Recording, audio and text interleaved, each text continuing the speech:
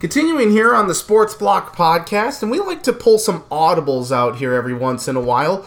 Wasn't anticipating talking college football this week, and then we had what happened on Saturday, and we had to bring on my good friend from the Northwest Iowa Review, Charlie Hildebrand, to discuss it all. Charlie, how you doing?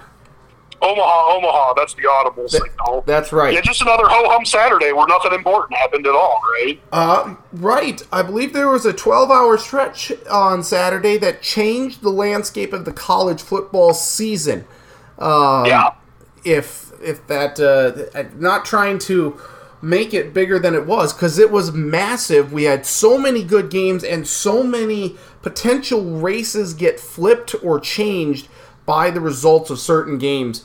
The crazy thing, I think both of our favorite teams lost, like, heartbreaking games. Yep.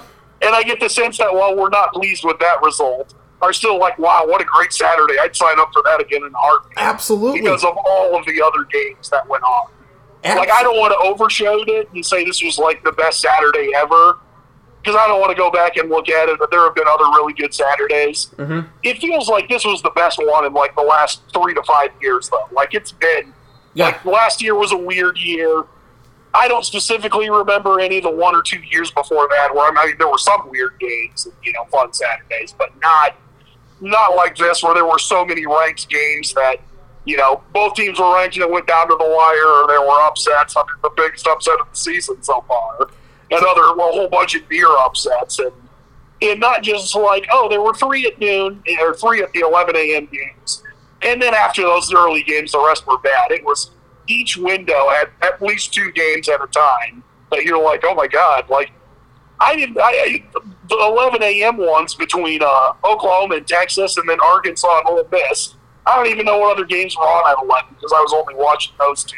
Right. I didn't think it would get better than that, and it turned out that Arkansas-Ole Miss game, which was absolutely fantastic.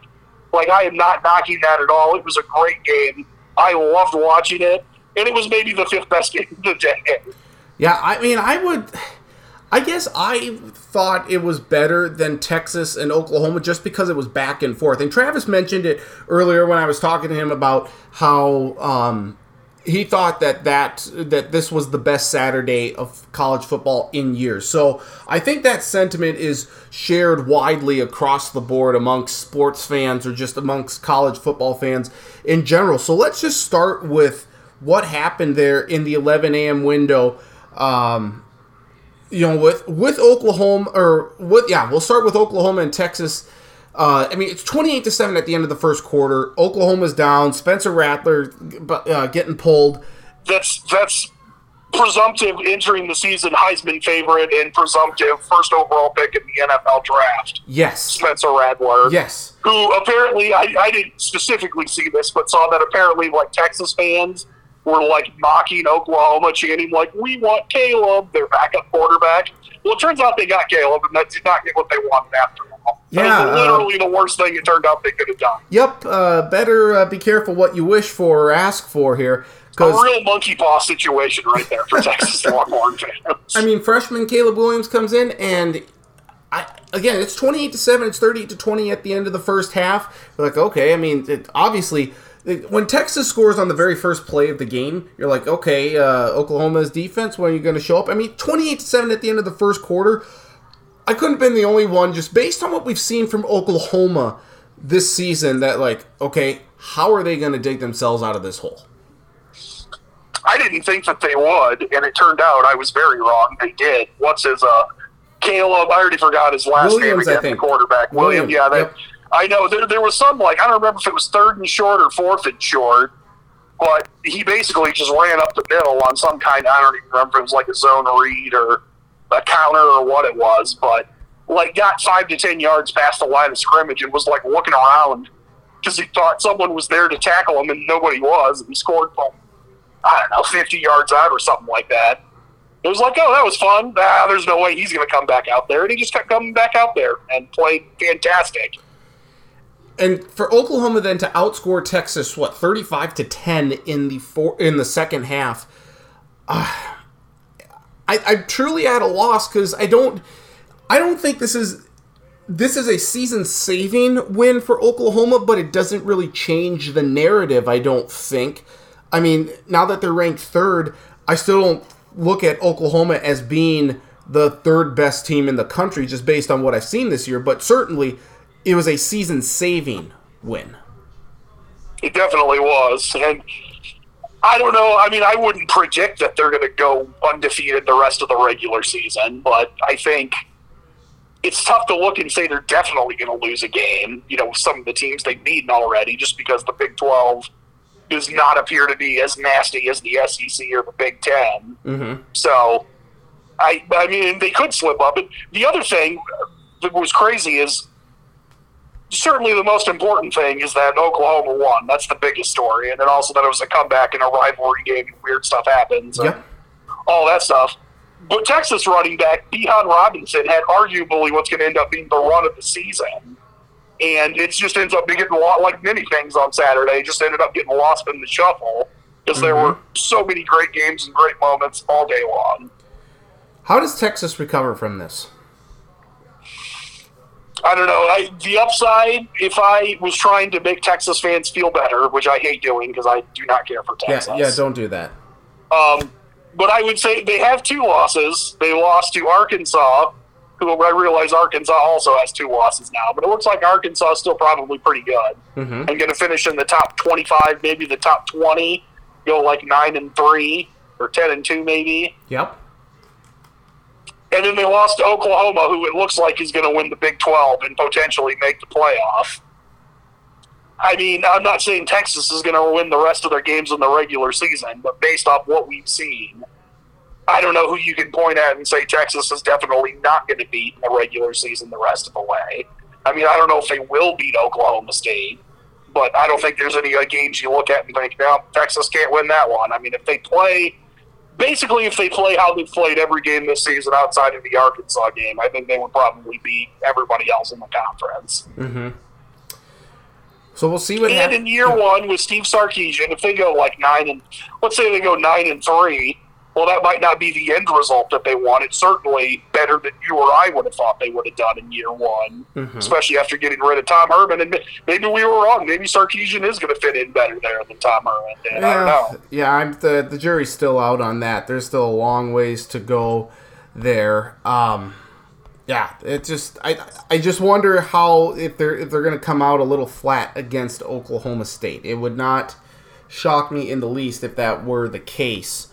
I mean, if we're going to go by the Big 12 last 15, 20 years narrative, I can tell you exactly what will happen. All right. It's that Oklahoma State's going to jump out in front of them big and be up 24-3 at halftime, and Texas is going to come all the way back and beat them. Because that's happened at least 3 times in the last 15, 16 years, I think, with Texas, where they're down huge to Oklahoma State, and Oklahoma State thinks they have this great win, and then it just blows up in their face.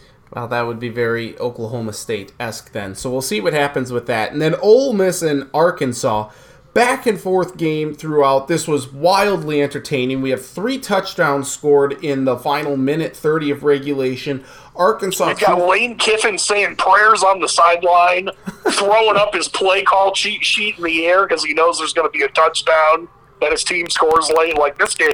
I think the only thing that kept this game from being a bigger game is that the brand names of Arkansas and Ole Miss, while not bad, are not. If basically this was the Oklahoma-Texas game, I think we would be even talking more about that one. Absolutely. Arkansas scores a touchdown at the end of the game, elects to go for 2 rather than the extra point and go to overtime, which I think is the right move given that their defense couldn't stop Ole Miss's offense at all. It didn't work, but I thought that it was the right move, and I thought Arkansas showed a lot of character in their bounce-back win, or bounce-back loss following the loss to Georgia last week.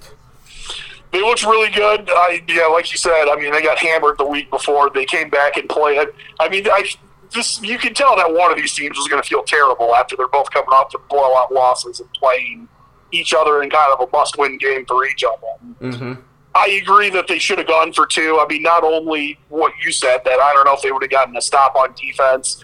They're also on the road, and it's just always tougher to win on the road. And the longer it goes, I think it's less like. Now, I don't know if Ole Miss would have done a great job of stopping Arkansas either, but I think Arkansas definitely wasn't going to stop corralling the Ole Miss offense. So I agree that it was the right decision. Although it's worth noting, it is funny that there are a lot of people who are very pro Arkansas going for 2 there, their coach Sam Pittman deciding to go for 2. I'm like, wow, that was a great decision, but nobody likes that Lane Kiffin was going for on 4th down the week before. Well, but he's doing it from his own territory in the middle of the game. To me, I think it's all about the timing of when you make the decisions, and for for Lane Kiffin to go from like 4th and 7 from his own 26, 7 minutes to go in the. Or whatever it was, 4th and whatever from his own 26 with like 7 minutes to go in the second quarter of a game on the road. That's not smart to me. I understand what you're saying, and I'm not saying it was like a fantastic galaxy brain decision, but also you're not going to beat Alabama by punting the ball either, right. Especially if you're Ole Miss where you don't have a really good defense. I mean, Georgia could beat Alabama by punting the ball. Maybe, I think there's a few other teams that maybe could do it, but Ole Miss isn't going to beat Alabama unless they're like, well, we found a way to score 50 points. A&M, I think, had to punt a couple times, right? We'll get to that. The funny thing, I was talking about that game with someone at work before this weekend, and I remember him saying that Texas A&M was going to get shut out. They wouldn't score a single point against Alabama. And I was looked at the odd one by being like, I don't think they're going to get shut out. I mean, they'll probably only score like 10 and lose 48-10. And it turned out that they won.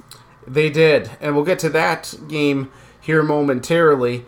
But KJ Jefferson, I didn't realize he's only a sophomore. I mean, this Arkansas team is very young, and I think the future is very bright for them in the West. I think they're going to be able to compete with the Alabamas, the A&Ms, the Ole Misses for the foreseeable future if Sam Pittman can continue to recruit and build the program the way he's done so far through a year and a half. It seems like there's some similarities to what Arkansas does that Wisconsin did, especially under Brett Bielema, and kind of what he tried to do at Arkansas, and also with like Stanford, but they've just got a lot of like really big, tough dudes. Mm-hmm. But unlike when Burt was at Arkansas, it seems like this is working better than when he was there, and is obviously on track much, much faster. Well, he is an Arkansas, a native of Arkansas, so that helps. And A&M, for the record, I see had 4 punts in the game. 4 punts, I think, against Alabama. So you can beat Alabama by punting the football. To me, I'm not saying you can't punt, period. Yeah. But yeah. Yeah. No. You're not going to win punting 7 times against them. No, you won't. Except Georgia might be able to do it. I don't know if they could, but they might be able to go. And maybe Ohio State, and that might be it. So Arkansas and Ole Miss, again, great game. I think that I told Crins this, and I'll ask for your thoughts too. I think Ole Miss has a very favorable schedule the rest of the way. They do get A&M at home. I think A&M, depending on what A&M can do now with this after this victory against Alabama, to see if they can carry that momentum and build on it. I think that could be a tricky game. I think the game against Auburn in Auburn is going to be tricky, but I'm contemplating calling my shot right now and saying Tennessee beats Ole Miss this weekend. I mean, Josh Heupel has gotten that Tennessee offense going here, and I think playing in Knoxville. I know Ole Miss right now is hangover game for Ole Miss. Oh, what's that? A hangover game for Ole Miss. Well, it could be, or just how exhausting it was needing to play all 60 minutes against Arkansas and the physical style. They're a 3-point favorite now against Tennessee, but Charlie, I think I might call the shot here and take Tennessee over Ole Miss. Something seems different about Tennessee with Heupel than it's been in a while. It may end up not working out, and he might not be great there. I don't know. But the early returns, and even I think they're only 4-2 right now. It's not like they have this great effort or this great record. Right. But it looks like things are pointed in the right direction, and I think it's basically going to go more or less how it went for Tennessee against Ole Miss, how it went for your Hokies and my Cornhuskers this weekend. That they will have a shot to win, but they will not take advantage of it the way they should. But it will be a loss that you're not happy about, but you're like, well, maybe things are on the right track now. Okay, so let's just go to your Cornhuskers then and my Hokies. Adrian Martinez, it looked like Nebraska was going to win it, have a chance to drive down the field, kick a field goal late and beat Michigan, give Jim Harbaugh and the Wolverines their first loss, and he fumbles it, and you could just see the angst. You could just feel it oozing out of Scott Frost when that happened. Like another one slipped away here. Michigan kicks the field goal, wins 32-29. Forgetting one thing, that Michigan kicked a field goal with like a minute and 10 seconds left. Yes. Nebraska got the ball back. Yep. It promptly gained like 30 yards on the first play. So it's like, oh, maybe they do. Maybe more like 20. It's like, oh, do they have something cooking? And then it was 4 straight incomplete passes. Yep. From your standpoint as a fan, how did you take that? I think I saw that you were into the pacing part of the night at one point, right? I was. I need to stop doing that. Every time I've started walking around a house or basement or apartment pacing during a tight sports game, every single time my team's lost. It's either been Nebraska or South Dakota State men's basketball or South Dakota State football in the national title game this past spring. Those are the only 3 specific sports I've ever, in like close, really big games, been started pacing in every single time. 6 times or so. They've always lost, so I got to find something different to do. It's enough of a sample size, Charlie, to know that that's what's causing it, right? Like, it's clearly that and nothing else. I totally believe it. It's a jinx or a sports god, just looking down and saying, nope, this can't happen. I believe you. Yeah, I'm not saying I'm sorry for you, that it happens. I'm just saying I'm not surprised because that kind of stuff happens to me as well. Yeah, not the final result I wanted. This one I was not as worked up about as the Michigan State one. I was truly really angry after that game. This one I wasn't super excited, and I turned off. I think I turned off my phone and shut my computer and opened YouTube. I was watching some random YouTube video, and then this literally 10 minutes later was like, oh yeah, I forgot that A&M and Alabama were close late. I know A&M was ahead. Alabama probably won, but let's check the score just in case. And I opened up ESPN on my phone, and the front page is I forget what the final score was. 41-38. Yes, Alabama. A&M beat Alabama 41-38. And saw that. It said that Texas A&M stuns Alabama, and I had to reread that 5 times because I literally did not believe it at first. I was so confident the whole time, well, this is great, this is fun, but I'm pretty sure Alabama's still going to win this game. Right. I'm going to be honest, I'm still, disappointed Nebraska lost. That took quite a bit of that out of the way, though, too. Where it was Alabama lost, I feel so much better about everything now. Yeah, between the Jackrabbits losing and then Virginia Tech losing the way they did, and I'm sure you feeling the same way with SDSU losing and then Nebraska losing the way they did, it hurt. All 3 of those terrible losses combined for us. Yep, because Virginia Tech, I think, should have beaten Notre Dame. I mean, if Notre Dame has 2 quarterbacks, they virtually have none, right? I mean, isn't that the old adage or the old saying? And your Hokies, they were up 8 with 2:45 left in the game? Yes, and then Notre Dame drives down the field, gets the touchdown and game-tying 2-point conversion, then Virginia Tech inexplicably can't do anything offensively. Notre Dame gets the ball back, they score. It's where's the defense? Come on, you gotta... So it's very frustrating. Our 2 teams screwed up and flipped it around. It was the opposite of that in the one I was watching, where Nebraska was Notre Dame in your case, but they ended up not being able to score at the end. The Cornhuskers and Hokies would have just flipped the way it ended the game.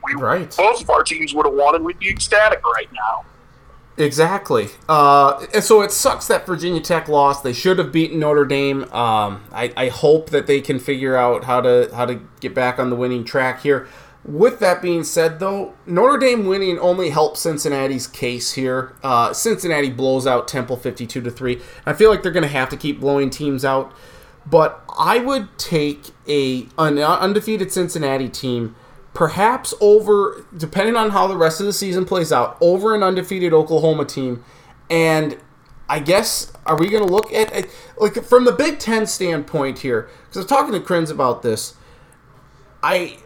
I have Iowa's schedule is so favorable the rest of the way here. They come back, they beat Penn State. Sean Clifford gets injured for Penn State, so that certainly aided the case. But Iowa's schedule is so favorable going forward here. It's bad when you look at it, and according to advanced analytics, Nebraska has the best chance of beating them. It's like, oh no. Because we know how that's going to play out. Right. Nebraska has the lead later, has the ball with a chance to win, and then it's going to turn it over with 17 seconds left and lose. Is that going to be a game that determines Nebraska's bowl eligibility for the season? The bad thing is I think that there's a very strong case that's going to be how it plays out, Stacking. But Nebraska's going to be 5-6 and is going to have to beat Iowa to go to a bowl game. And is basically going to get the start, going to have what it wants. It's like, this is where you want. You beat the top 5, and I'm assuming Iowa will be undefeated and ranked in the top 5, probably the top 3. It'll be like, you got just what you wanted, and then they will not take advantage of that again. So, I mean, Iowa trailing Penn State for much of this game, come back in the second half, they hold off Penn State, they win 23-20. But again, Penn State did not have their starting quarterback, Sean Clifford, for the second half of that game. I don't think the injury's too serious. Hopefully Clifford can come back, but we'll see on that. And Penn State's in the opposite situation of Iowa, where they have a nasty schedule the rest of the way. They have 3 top 10 teams remaining as it stands right now. I don't remember the order, but they've got to go Michigan, Ohio State, and Penn State, or Michigan, Ohio State, and Michigan State. Yeah, and Michigan State is to end the season. So that's a murderer's row for Penn State. So if they can get through that gauntlet somehow and then win the Big Ten championship game, they should be the number 1 overall seed in the college football playoff with that one loss. And if Georgia were to lose to Alabama, let's say in the SEC championship game, that's a if. I would agree with that because it would mean that in all likelihood they would have beat Iowa in a rematch in the Big Ten title game. So yeah, I would agree that if Georgia loses and Penn State does that the rest of the way, they would have probably earned the 1 seed based off how brutal of a schedule that is. So let me throw a hypothetical out to you then. All right, I love hypotheticals. Unlike politicians who say I don't do hypotheticals, guess what, Stackin?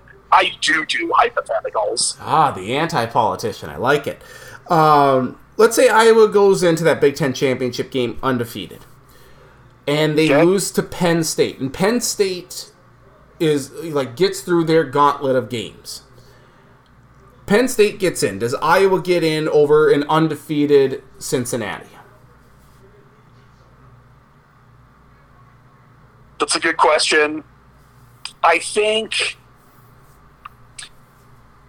it's tough because Iowa will probably, other than Penn State, who they would have lost to the second time, will not have probably played any really good teams over the last month. And I think that would hurt Iowa some. I don't know if it would hurt enough to keep them out, but I think it would be easier to say no to Iowa if you're an unbiased, I don't care about the middle of the country vote. I mean, I realize it's not the media that votes on this. It's the college football playoff. Mm-hmm.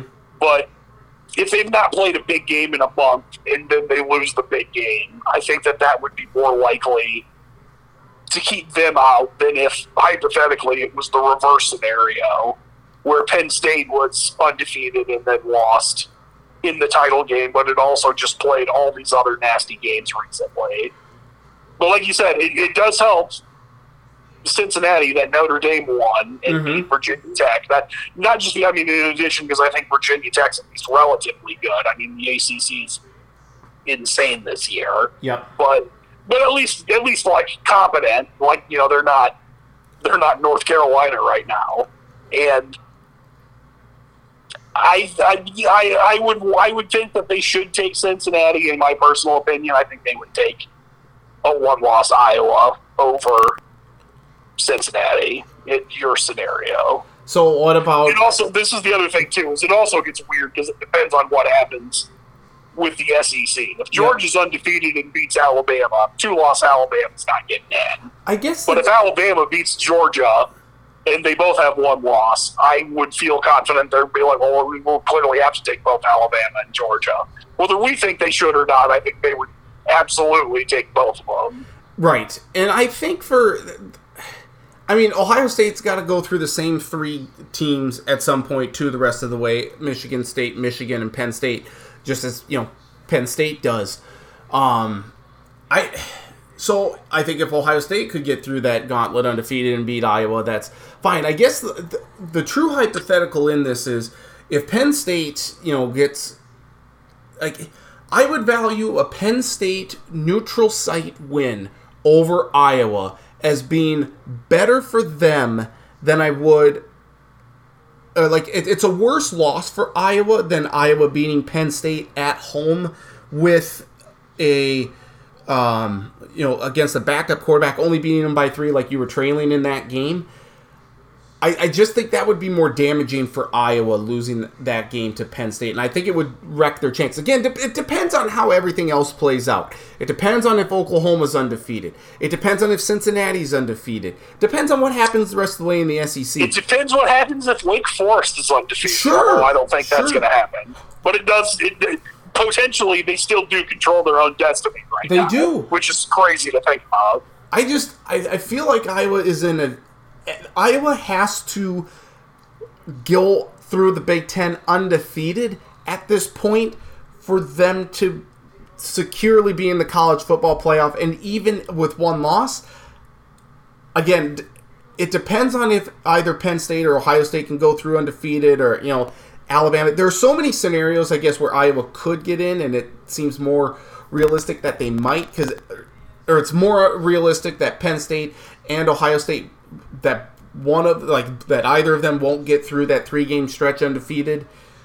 But I think Iowa with one loss is going to be in a lot of trouble against an undefeated Cincinnati, against an undefeated Oklahoma of making the college football playoff.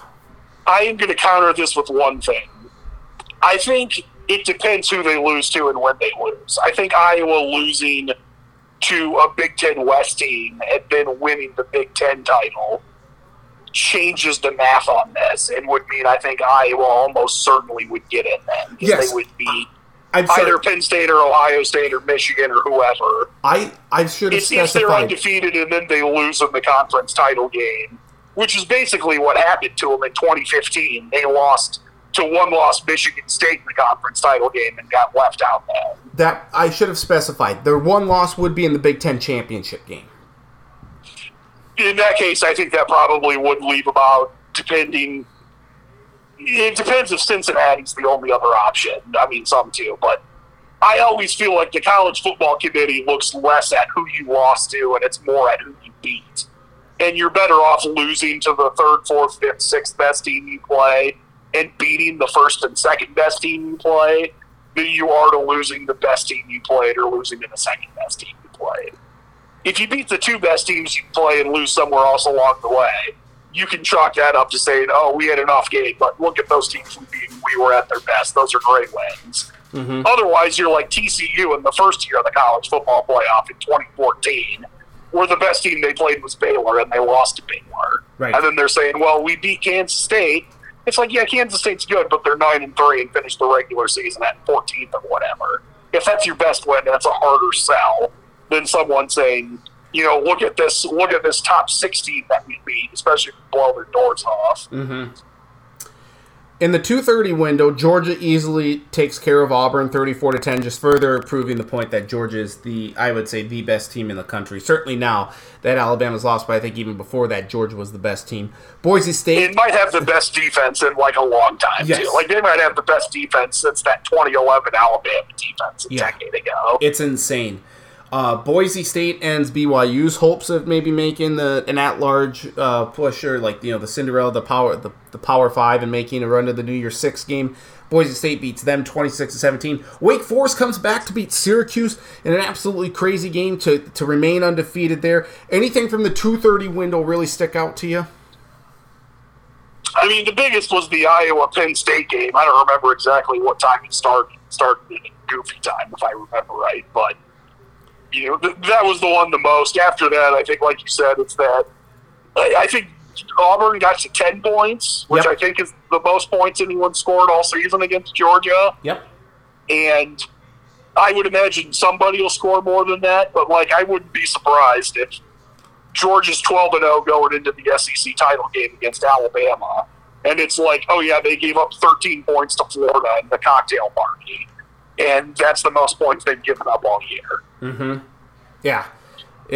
their defense is just insane. It should be noted that also in that window, Florida State beats North Carolina, and then Mac Brown, head coach of UNC, blamed the media for saying that UNC was going to be better than they were. Mac, your team You ranked us too high. It's your fault. It's not my fault. I'm not coaching them right. Right. That's a bad look. I mean, you don't. Also, apparently, Mac Brown's never beat Florida State ever, which is kind of interesting. It is. Now, granted, when he was at North Carolina the first time, basically nobody ever beat Florida State, period.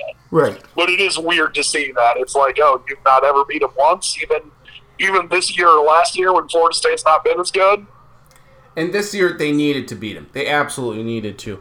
I'm going to get back to the UConn-UMass here in a moment, but the big story then in the late night here, A&M with a backup quarterback, having lost, 2 straight. The offense looks just terrible. Was it Mississippi State they lost to last week? Let's see. Yes, it was. 26-22 at home. Yep, that was not... Before that game started, you could make a case that Texas A&M was the worst team in the SEC West. Yes. I think that's a lot tougher to make now. Yep. But they still might even be at the end of the year. I don't know. Well, I mean, it depends if this gets them back on track. Well, LSU is going to ask you to hold their beer for being the worst team in the West, I think. With LSU and Mississippi State, I think, would be the other two that legitimately will have claims by the end of the year. But, but I think this is the worst team Nick Saban's lost to at least since that South Carolina team and I forget, like 2010 or 2011. Well, 2010, I think. They were favored by double digits. Nick Saban had never lost to an assistant. He was 24-0. They had won 100 straight games. Oh, I forgot about that. I am so glad that an assistant coach beat him. So now every time he plays an assistant coach, they don't have to say that stat. Right. Now, they might still say it some, but it won't be the same since he's at least lost one now. Alabama closed as 18.5-point favorites. They had won like 100 straight games against unranked teams. I mean, this is a shocking upset. I think this is, quite frankly, this is the biggest upset of the college football season. Just given the fact, if Haynes in terms of what it means in surprisingness. Yes. We're not talking we're not talking about the Vegas underdog who was a 30-point underdog and won in a game that people don't care as much about. Yeah, we're not talking the most shocking and changes the way things are going to go. Yeah, we're not talking Bowling Green over Minnesota or UC Davis over Tulsa. We're talking in terms of what A&M currently was constructed as, because Haynes King, the freshman quarterback who was tapped to be the guy replacing Kellen Mond, he's not playing because he's injured right now. So you have this Caldoza or whatever, and he hadn't done much at all to speak of. They had, as we mentioned, they had come off 2 straight losses. So this is not it looked terrible on offense for a month. Yes, and it's not Kyle Calzada. It's got to be Zach here. It's a Z Calzada. Let me get this pulled up here. But I mean, this is not an A&M team. Yes, it's being played in A&M at night, but so there's going to be a little more of a fight to them. But Alabama's just not going to lose to this team. Not with Bryce Young and the way he's looked, and with the way A&M's looked. There's just no inconceivable way that A&M was going to come in and win that game. I didn't think so either. I mean, even with it being at Texas A&M, like I said, I didn't see any of it live. I mean, I've seen highlights since the game was over because I was watching the Nebraska game the whole time. But like I said, the whole time I was hoping A&M would pull it off, but never actually thought they would until I found out that they did afterwards and was stunned to see that. I mean, they get up 17-7 at the end of the first quarter. It's 24-10 at halftime, and you're just like, okay, when is Alabama going to wake up? And it finally started to happen in the third quarter. They're only down 7. They pull ahead 38-31. They score 4 straight. It was 31-17 A&M with 8 minutes to go in the third quarter, or 7. Yeah, 8 minutes left to go in the third quarter. Alabama then scores the next 21 points. You're like, okay, this is Alabama. There's no way A&M's going to come back. Not only then does A&M make that comeback, their defense comes up with a 3-and-out right away, and then they drive down the field. They kick a game-winning field goal. Seth Small does it. Like, the place goes nuts. They storm the... Looked like it was not going to go in for about the first 3 quarters of it, and thankfully hooked back to the right. I would love for my drives to be like that. Start left and fade right back right into the middle of the fairway. That's what I'd like. Have you seen the video of the kicker's family at the end of that game? I have. Yes, I have. They are... It took me a while to realize that one girl wasn't his sister or something. That was actually his wife, and that they're married already because it's Texas A&M. Are they really? I didn't realize that. There. I can't prove that, but I saw places somewhere people were saying that. Okay, but this is an upset of shocking proportions, and the repercussions that are going to happen throughout the rest of the college football landscape for this season alone is numerous, to say the least. Because now all the pressure, Alabama's not going to make the college football playoff with 2 losses. They're just not. So their margin of error now has gotten significantly smaller. This is easily the worst loss that Alabama could have, given that it was against an unranked team with 2 losses. I guess, which makes the upset all that much greater. And that's why, teams like in Iowa, like in Oklahoma, like Cincinnati, all these teams have a greater chance now of making the college football playoff because Alabama has that 1 loss. And now you just need an Auburn to pull off an upset there in the Iron Bowl, which is a possibility. Let's see what Arkansas can do. They play... Alabama plays Arkansas the week before the Iron Bowl. It's not the normal cupcake game that they get. They have to play Arkansas, so that's not going to be an easy task at all. And then you get Georgia in the SEC championship game. Alabama is in... I think they're in somewhat one other one I should throw out, stacking. One team you mentioned earlier. I don't remember if it's at Alabama or if it's a road game. Tennessee. Play Tennessee also. Yep. Let me pull up. You want to become a god in Tennessee, Eyeball? Go ahead and win that game. Yeah, no kidding. You may as well just build him a statue then. That rock that they spray paint and repaint over and over again, they will chisel that into a Josh Heupel statue. That is in Tuscaloosa on October 23rd. So even better. Even better. Right. But that doesn't seem very likely. I mean, Alabama now has to go to Mississippi State. That's not going to be a problem at all. They'll win that. Actually, the downside, the bucket of water poured on everybody. I'm sure that Nick Saban acted like he was very angry after the game was over. And then I bet at some point within 2 to 3 hours after the game, he was in a room by himself and was secretly giddy that they lost. Because he's like, I don't have to make up all these BS things about oh my God, we only won by 40. You guys are terrible. Yep. Now he actually has concrete proof of you didn't do this right, just to be an angry little tyrant now the rest of the season. Yeah. Now and if they'll listen to him because they're going to want to win, they'll be like, fine, we'll do whatever you say. Exactly. But what do you think this does now for Alabama? What do you think that this does now for the college football landscape? Because by no means is Alabama being in the college football playoff a sure thing. It is not, and I think it's going to put a lot more pressure on them, and it's going to make everyone want to watch to hope that they lose again. Mm-hmm. And I think up through the end of the regular season, it's not going to matter. I think they're going to go into the SEC title game at 11-1 now. I think they're going to go Ohio. I'm going to compare them in some ways to Ohio State. That Ohio State this year seems like they may be on the same trajectory as that year. What was that? It was 2014, the first year of the playoff, when your Hokies beat them in week 2. Yep. And then 3 weeks later, they figured some stuff out. They just basically murdered everyone the rest of the year. I don't know if Alabama's going to murder Georgia necessarily in the SEC title game, but I think at least through the regular season, it's going to end up being like that now. That this is going to be oh no, we've awoken the sleeping giant.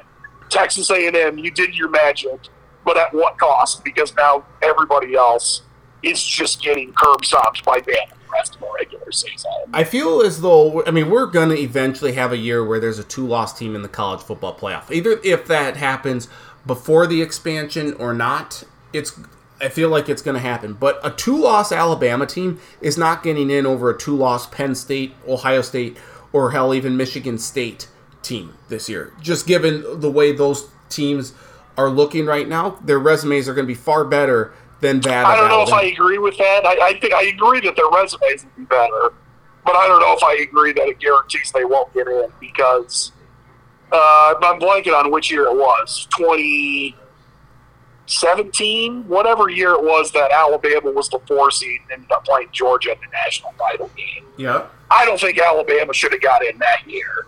I think they only got in based off the name on the front of the jersey.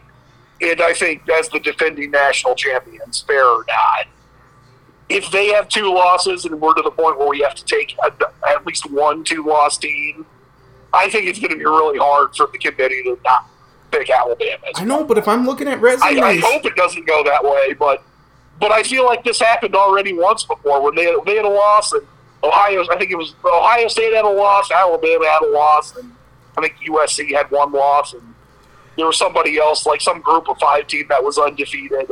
And, like, not only did Alabama get in, it wasn't even close. That was it. I forget who Georgia. I think Auburn, because the big thing was that Alabama didn't win the division.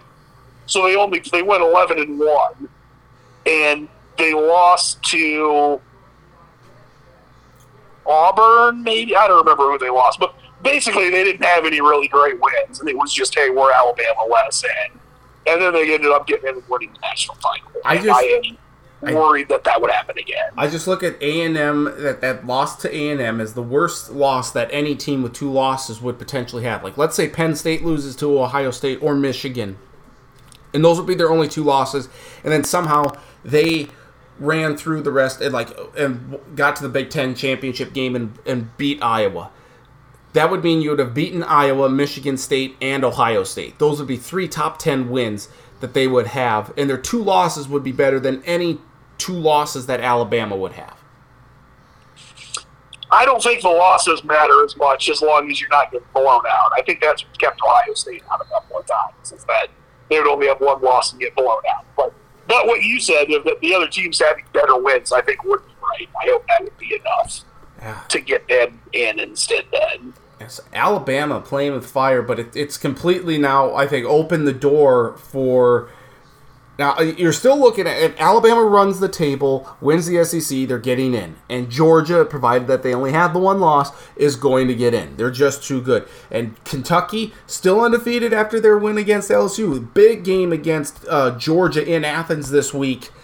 It is on CBS at 2:30 this week. It is the marquee game of the week. There's really no other game that's of any consequence or that even comes close.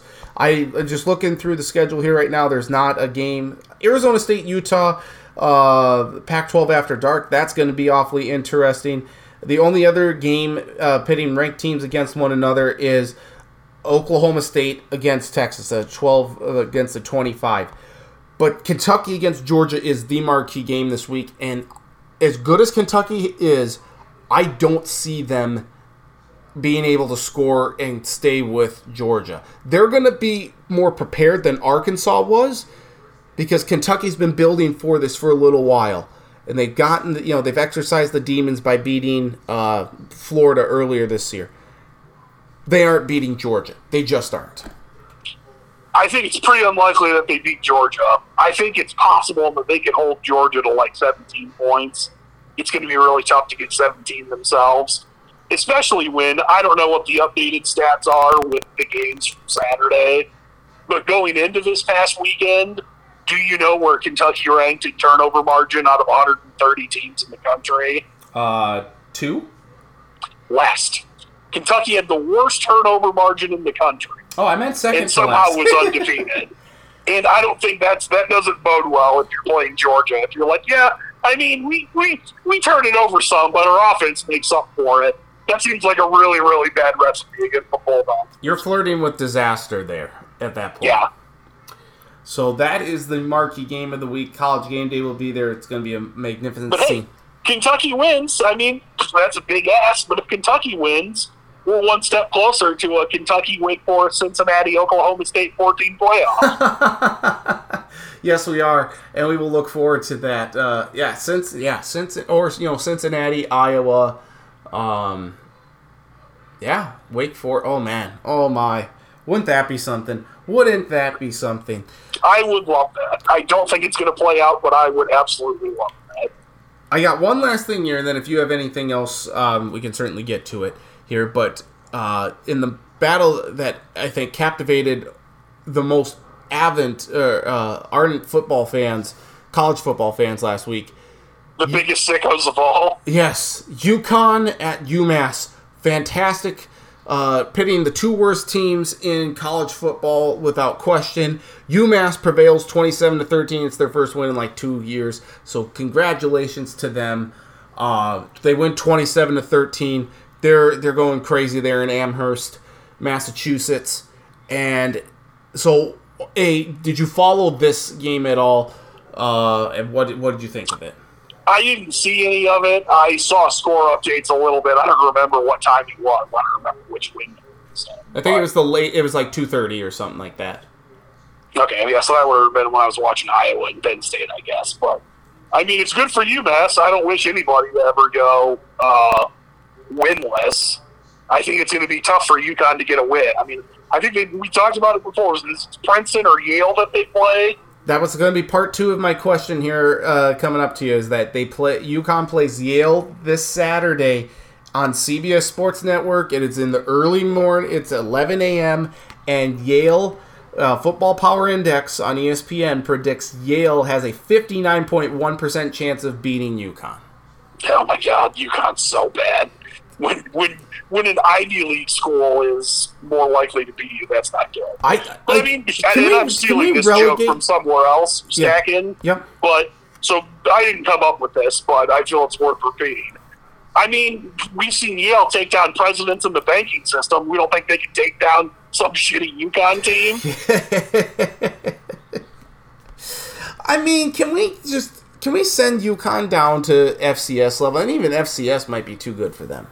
They have to go, right? They can't keep... They're so bad. They can't keep... It's like the same with UMass, though, too. Can we just push them down to FCS and maybe bump North Dakota State and South Dakota State to FBS? Or, or just... No, off the top of my head, I'm changing this. This is an on-the-fly audible right now.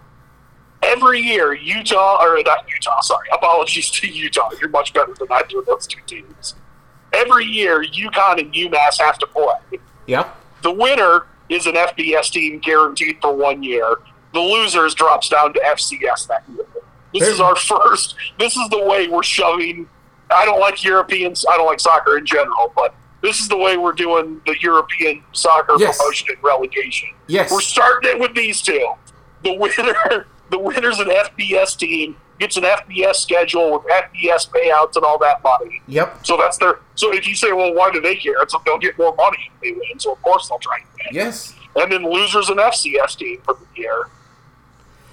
I absolutely agree. You have to go the English Premier League route with that. You have to go with relegation. And I think then you would have to set like a certain standard here. So like if, say like a Akron, I know Akron was very bad for a while, or like San Jose State, previously was just terrible. Hell, I mean Arizona and Vanderbilt look like crap. I mean maybe we need to include some of these teams as well, but for sure UConn and UMass, I agree. The loser has to go to FCS for a year, and then just you just keep playing and see which team goes to FCS each year.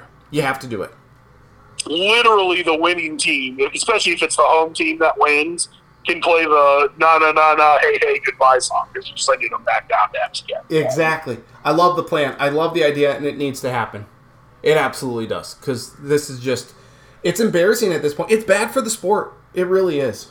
And you feel bad for the kids. It's not the kids' fault. I mean, they're trying as hard as they can, but they're just... I feel bad for the coaches, too, because Edsel was like, I'll retire at the end of the year. And then he retired like a week later. And it's gone. So you've got all these, two core coordinators and position coaches that know they're not going to be there next year. That are like, we're all literally dead men walking at this job, and are just like, well, we got to keep doing this, though, because if we truly give up and don't try, then it'll be harder for us to get the job back. So you've got to go back to this terrible team and try to draw up ways to get wins. Well, don't you think at least UMass knows that they're not going to be very good? UConn actually had some level of expectation with Randy Edsall because they've had success in the past. I mean, UMass, to their everlasting credit, they are playing a very, what I would say is a challenging schedule, far more challenging than UConn, because UMass has played at Pitt, they've played they've played against Boston College, against Eastern Michigan, at Coastal Carolina, against Toledo, and against UConn so far. Their remaining schedule, at Florida State, at Liberty, home against Rhode Island, home against Maine, at Army, at New Mexico State. So, not a good schedule, but for a really bad FBS team, that's not an easy schedule. I mean, Rhode Island and Maine are games that UMass probably should win. You got to win at least one of those games.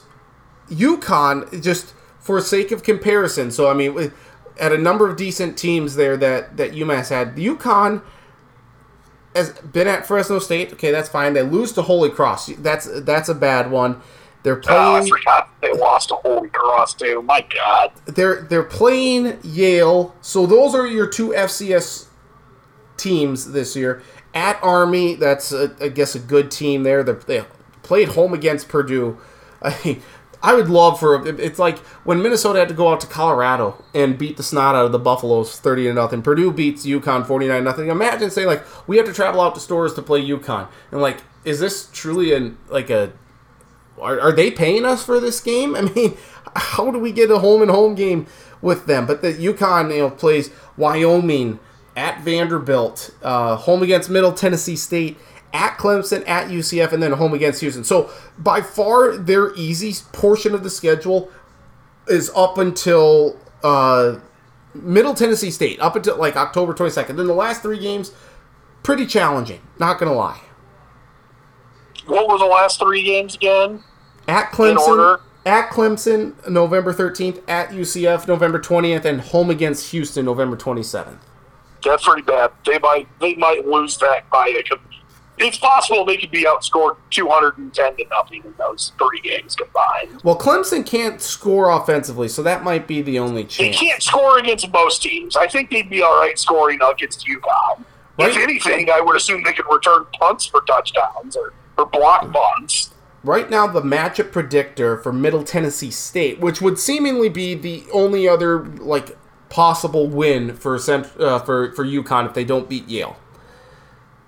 You want to guess what the predictor says? The percent chance that am I guessing the score or the percent chance they have to win? The percent chance they have to win.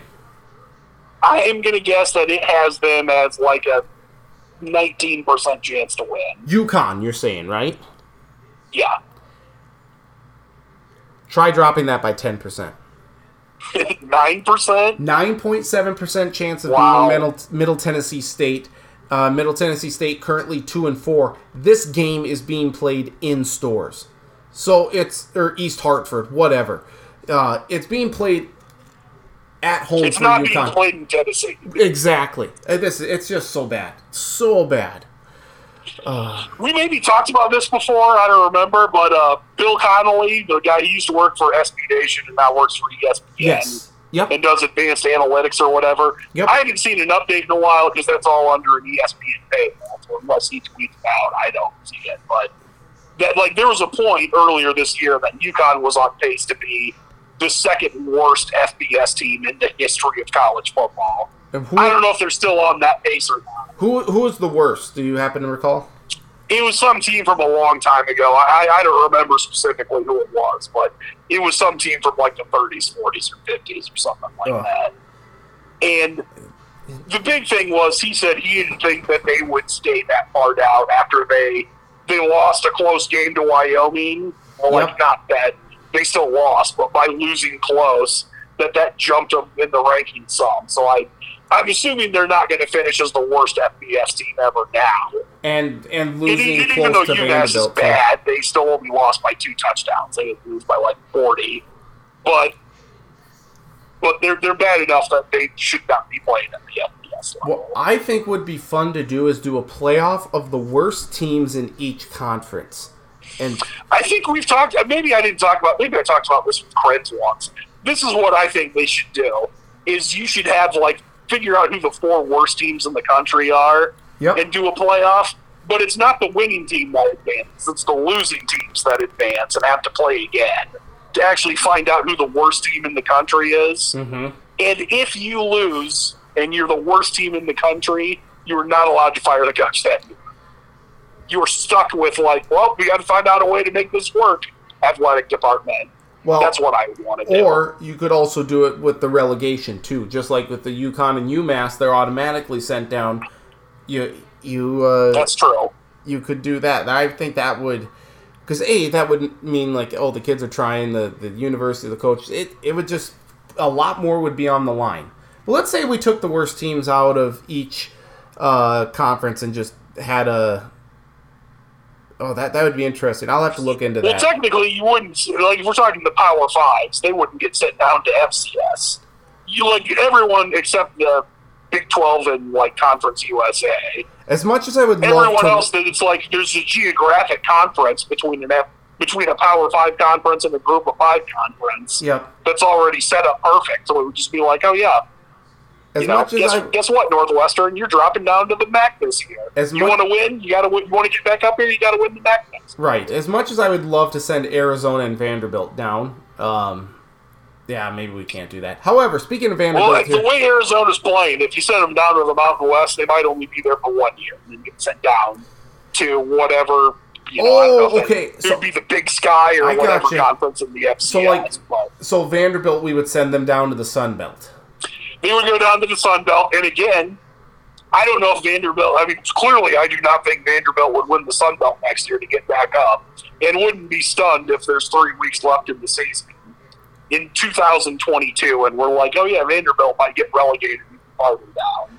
Big Ten have to play in I don't know what conference that would be in FCS. But Big Ten would go to the MAC and so on and so forth. Okay, I like that. I like that idea. By the way, speaking of Vanderbilt, they have played 2 SEC games. Care to guess what the combined score is in their 2 SEC games? One was against Georgia. I don't need to know the score. I'll guess. But who else did they play besides Georgia? Florida this last week. Oh, that's right. And I didn't see what the final score was either. I'm still going to guess that the combined score is I'm going to give them, this is going to sound terrible. I'm actually giving them the benefit of the doubt, predicting this awful, terrible 2-game score. But I'm going to guess it was 117-9. Well, no. 104-0. So I gave them a little bit too much credit defensively, but not enough offensively. They have scored 0 points against Florida and Georgia. Now, granted, it's Florida and Georgia, but giving up 104. Yikes. That's bad. It's very bad. Very, very bad. With that, anything else, Charlie, before we need to... Well, Stackett, I feel like we're very briefly have to talk about how my Cornhuskers and your Gophers are playing. I don't have the slightest clue what's going to happen in that game. Well, I'll tell you right now. You can tell me either team wins by 3. You can tell me either team wins by 14. I don't have a clue because Nebraska's very mercurial and bipolar this year. To a degree, your Gophers are also kind of bipolar this year. I feel so bad. Cheering for the Gophers is always tough. Cheering for a Minnesota sports team is tough. But Minnesota has been really...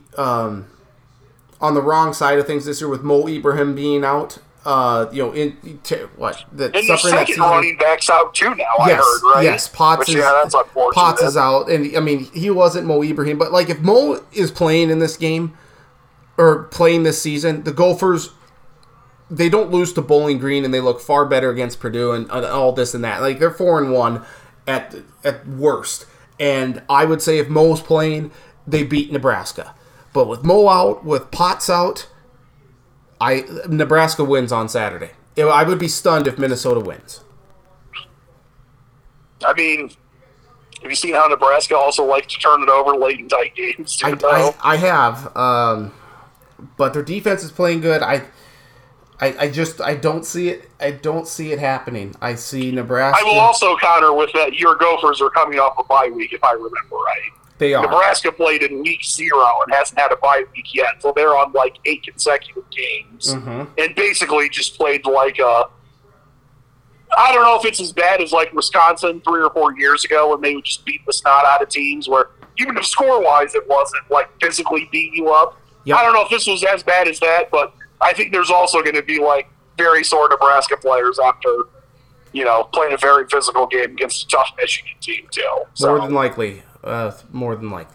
Yep, it is going to be a very odd game. I will give Nebraska the win, though. I mean, I hope you're right. But, anywho, anything else we need to get to? I don't think I have anything else. The only other thing I would say is I think it's very unlikely this next weekend is going to be nearly as good as this past one. It's like if you ever play a game on your phone or in an arcade or on a console or computer, rarely do you have your best high score ever and then immediately turn around and have the very next best high score you've ever had right after that too. Right. Usually it's like, I wasn't quite as hot the next time. So it's possible that there might be the correction this next week of like, there were like 4 close games and none of them were with ranked teams and there were a lot of blowouts.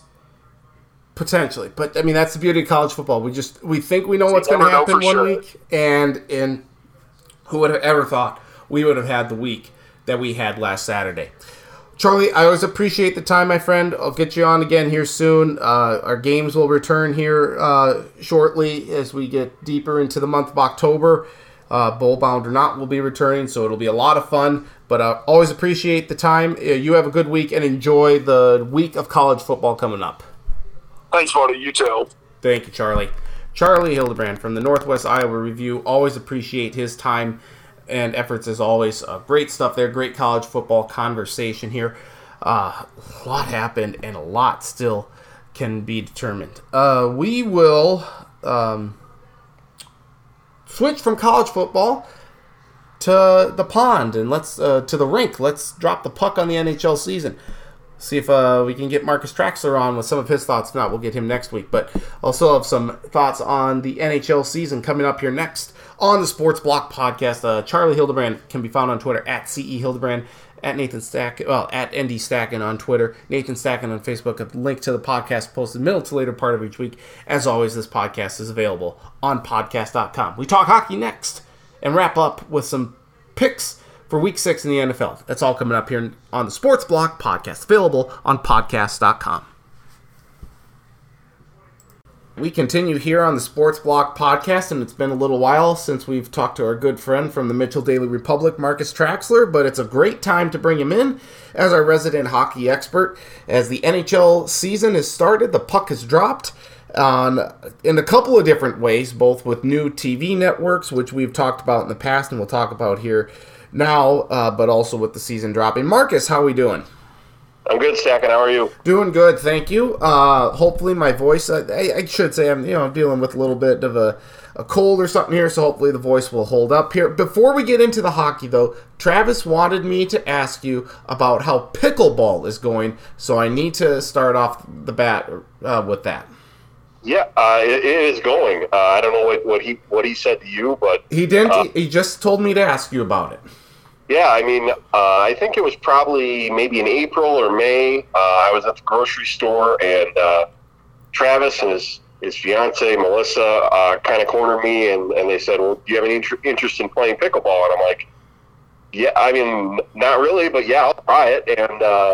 And tried it and played a little bit, and I think it's fair to say I'm kind of an addict at this point. Okay, very good. I probably play, it started out just kind of playing once a week because that was sort of what worked best in my schedule. But right now I have my mornings kind of free. I'm doing sports stuff at night and in the afternoon. So in Mitchell, there's basically daily pickleball at 9 a.m. So I'm probably the youngest person there by 20 years, but I'm playing with them. And then Wednesday night, playing with some after work folks. And yeah, it's growing. It feels like it's growing in Mitchell. We're sort of kicking around the idea of trying to fundraise for legitimate courts. Right now, we're just sort of playing on tennis courts. And as we get into the winter, we'll try to find some indoor space to play as much as possible. But yeah, it's just kind of I think it probably has a reputation of being a sport for old people, but. We have people of all ages, and it's really just it's a easy sport to learn. There's not much of a learning curve, and you play with people that are a lot better than you. there's certainly people that are older than me that are better than me, and you play with people that are learning for the first time, and so it's just fun. You meet people that way. It's very common to play doubles, and so it's very common to play with people that you've never played with before, and you meet them. So maybe the highlight of my 2021, at least as far as a recreational, away from work, away from family type thing, a major achievement for me is just having this hobby, and it's only growing and only becoming more important to me and in Mitchell, because we've kind of got a group formed now, and we're trying to drive the bus to potentially get real courts in Mitchell. That is super cool. Now, had you played a bunch of tennis before growing up? No, it's interesting. I grew up in Lee Center, Minnesota, and we had really nice tennis courts. Had a decent enough program for the town, the size of town, 2,500 people.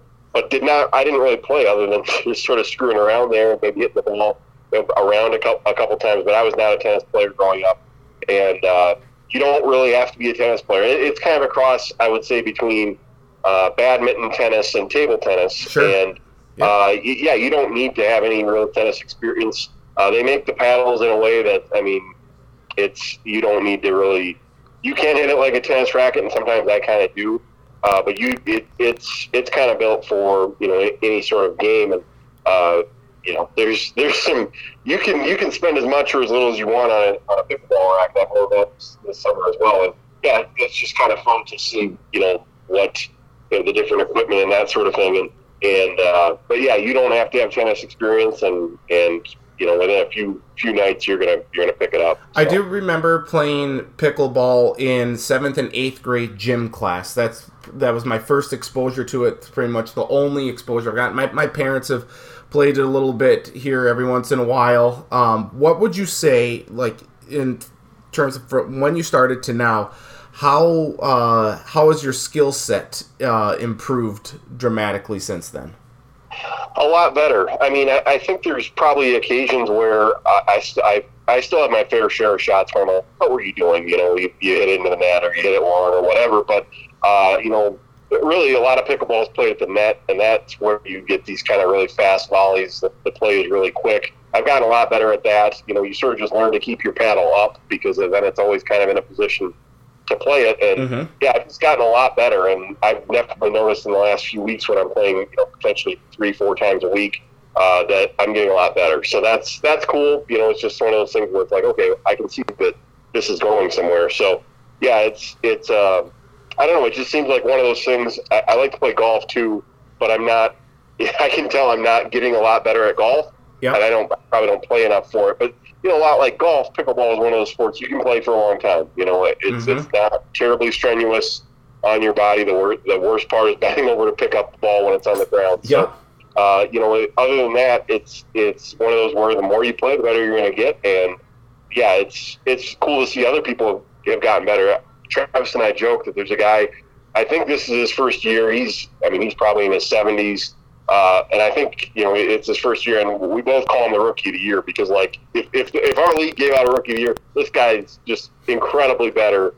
He smashes it, and he's got every shot in the bag, and he doesn't really look like much of an athlete, but it's pretty cool. So very cool. Well, you know what? If we're down and we have some time at the Summit League tournament this year, it'd be cool to play a little pickleball here.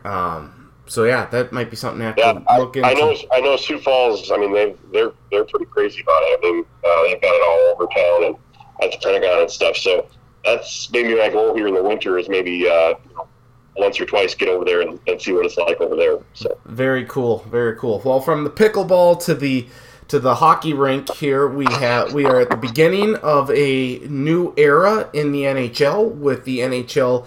I guess it's the redawning of an era back on ESPN, but a new era of hockey on TNT. ESPN carried the first 2 games of the NHL season on Tuesday night. So Sean McDonough and Ray Ferraro called the Pittsburgh-Tampa Bay game, and then you had Steve Berthume. Not Steve Berthume. What am I talking about? John Butchergross. Where did Steve Berthume Thune You can watch a lot of Arizona Diamondbacks baseball, man. Apparently, Arizona is really close to Las Vegas. I have no idea where that came from. John Butcher-Gross, Brian Boucher, and then AJ Malesko called Seattle and Vegas. And I have to say, Twitter wasn't all that kind to Sean McDonough, and it kind of like, oh, you're kind of putting us to sleep here, and I got that. But I don't know how much hockey Sean has called in the past. But overall, I think they did a good job, and it's the first of many games that they'll be calling during the duration of this contract that the NHL has with ESPN. But right from the get-go of that Vegas Seattle game, John is great. I mean, I loved what Brian Boucher in the glass, inside the glass last year for NBC, and the chemistry that he had with Eddie Olczyk and Kenny Albert, and then AJ Malesko was good. I just thought that the chemistry that those three had, even if they haven't done a lot of games together, like practice or whatever, you could just feel it, and you could feel the excitement much more than with Sean and Ray. But overall, I mean, from the opening piece, I don't know if you saw it, that it was the videos on Twitter. I think the ESPN app about the song, the iconic music, the NHL on ESPN theme. Between that and just the overall production level of it, I thought it was a very good first night overall for ESPN. Certainly room to improve, but overall not bad. Yeah, it's interesting that this is sort of our lead-off topic, because I think if you live in the U.S.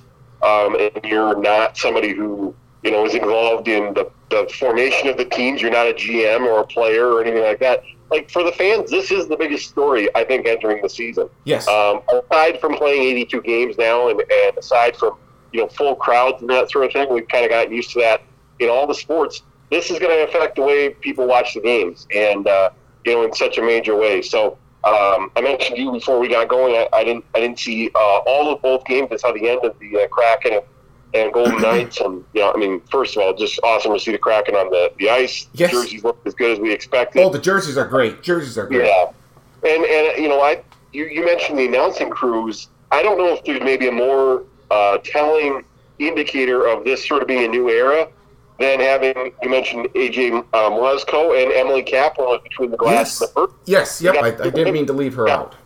Yeah, you got two women, and it's just a stark contrast from Pierre McGuire, who I think people got sick and tired of, and so we're not dealing with that. Obviously, Brian Boucher is terrific, and he's going to be a guy that's going to be worth having upstairs. And from a play-by-play front, I think it's pretty clear that their top two are going to be John Butcher-Gross and Steve Levy, and obviously Steve Levy got Monday Night Football. He did do the production or like the intermission and the pregame stuff. He was on the set with Mark Messier, Chris Chelios, and Barry Melrose. Yeah, and I think exactly what you said. It's the first game. It's going to build. I do believe Sean McDonough did hockey, but I think it's been a long time. Maybe even did it in the first stint with ESPN. So it's just going to be. I think there's a little bit of excitement for TV nerds like us, sports media nerds like us, where you got new graphics, you got new announced teams. Both of these networks have sort of vowed to innovate and stuff. We'll see how much that really involves. We're seeing TNTs. They've got the power play clock in the middle of the ice, similar to what they do with basketball with the shot clock. So that's a little interesting, but not necessarily earth-shattering stuff. So, it's just a major shift. I think one that people are excited about and see where it's going. And, the one thing that really struck me, probably a month or two ago was when the schedule kind of came out with ESPN. And I don't think people when this was announced, necessarily understood how many of these games are going to be on ESPN Plus, where there's going to be the production of what you would normally see on TV, but it's not going to be on TV. And then obviously the other big news was that ESPN Plus is basically taking over for NHL Center Ice. So if you're an out of market fan, you can watch all your games, and it's going to be a lot cheaper than what Center Ice was. So if you are living in Montana and you want to follow the Wild, you can. So, every hockey game, I'm an ESPN Plus subscriber. Any hockey game I want to watch, I can pull it up. I wonder how many people are going to take advantage of that, how many people are going to know that these national broadcasts are on there. I did the math when the schedule came out, but there's very few games in the first few months of the season that are on ESPN or ESPN2 proper. I mean, it's like 5 games between now and, maybe December. I'm not sure. So it's going to be a stark, I think, adjustment rather than just flipping on to NBCSN a couple times a week and you're going to see 2 games. And so that's going to be the difference, I think. TNT, we know they're kind of going to take that spot, have the weekly doubleheader, but I think that will be an adjustment. I agree, and I think streaming has become such a large part of society and how we consume television and whatnot, because you have like Discovery Plus, you have AMC Plus, you have Paramount Plus, you have all of these streaming networks and stuff. So hopefully ESPN, or hopefully people, hockey fans, will take advantage of ESPN Plus, and hopefully there will be a good market for it. Hopefully there will be some good viewership.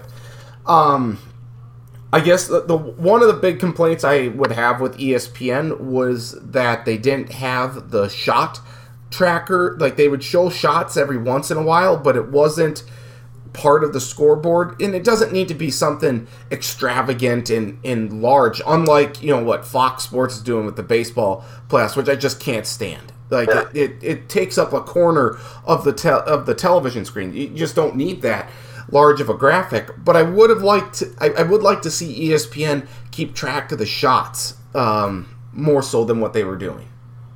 Yeah, it's interesting. I think it's kind of I would call it kind of a personal preference thing, where I don't think the shots were really even kept on NBC broadcasts till maybe 4 or 5 years ago. I mean, that's a relatively new advancement. I know some regional networks maybe had it longer, but I think people have kind of come to expect it now. And, I think I'm probably in the camp of, like, I can live without it. I don't need it on the screen all the time. And I guess I understand that maybe it was in the second game, ESPN they'd have it up there and then they'd take it down, so it wouldn't be, it wasn't on the screen all the time. But I think it's just kind of like one of those things where it's like the 1st and 10 line. It's like the shot clock on the bottom of the screen in basketball, the play clock in a lot of sports. You just expect it to be there, and you expect it to be right. And it's part of watching sports in the 21st century. So I certainly understand saying, like, hey, it's not that big of an ask. Let's have it. And I would guess that by the end of the year, ESPN will have it all the time. I would hope. Yeah. And so, that was one of the other, sort of complaints I heard. I understand it. It doesn't particularly bother me, but I get it. On the TNT side of it so far, we have Kenny Albert and Eddie Olczyk who are calling it. Keith Jones is down on ice level. I wish maybe NBC trademarked inside the glass so they can't take that phrase anymore. Now they just have to say ice level. How about say between the benches or something like that? That would be fine. But Keith Jones is in there. We don't have Mike Milbury, thank God. We don't have Pierre Maguire, which is great. But the star-studded nature of the pregame, postgame, the intermission, the studios is, I think, incredibly powerful. I mean, for TNT to have the great one, Wayne Gretzky, in there, Anson Carter coming over from NBC is huge. Rick Tocchet, he's a fine guy. I don't even know who the other guy is, along with Liam McHugh. And I didn't know that Liam McHugh actually had left NBC for Turner. It's a little surprising to me because TNT is only going to have one night a week that they're doing games. I was a little surprised that they were able to pry Liam away from NBC, but overall, and then again, like I mentioned a couple minutes ago, with ESPN having Mark Messier and Chris Chelios, along with Barry Melrose and Steve Levy and whoever. I mean, they'll throw Linda Cohn in there a little bit. Kevin Weeks is there. I mean, and I know we talked about this when the announcements kind of came up, but now just seeing it, it's like, holy cow, these guys are, like, these networks are really going all in on the talent in order to try and attract those viewers.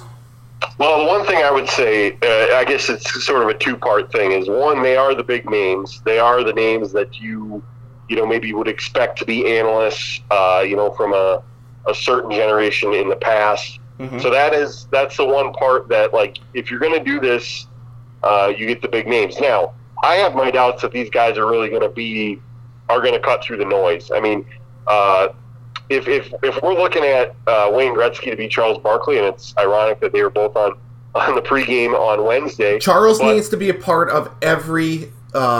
He needs to be a part of the show every week in some capacity. I don't think he wants to work any harder. He barely wants to do the Thursday nights on true. TNT.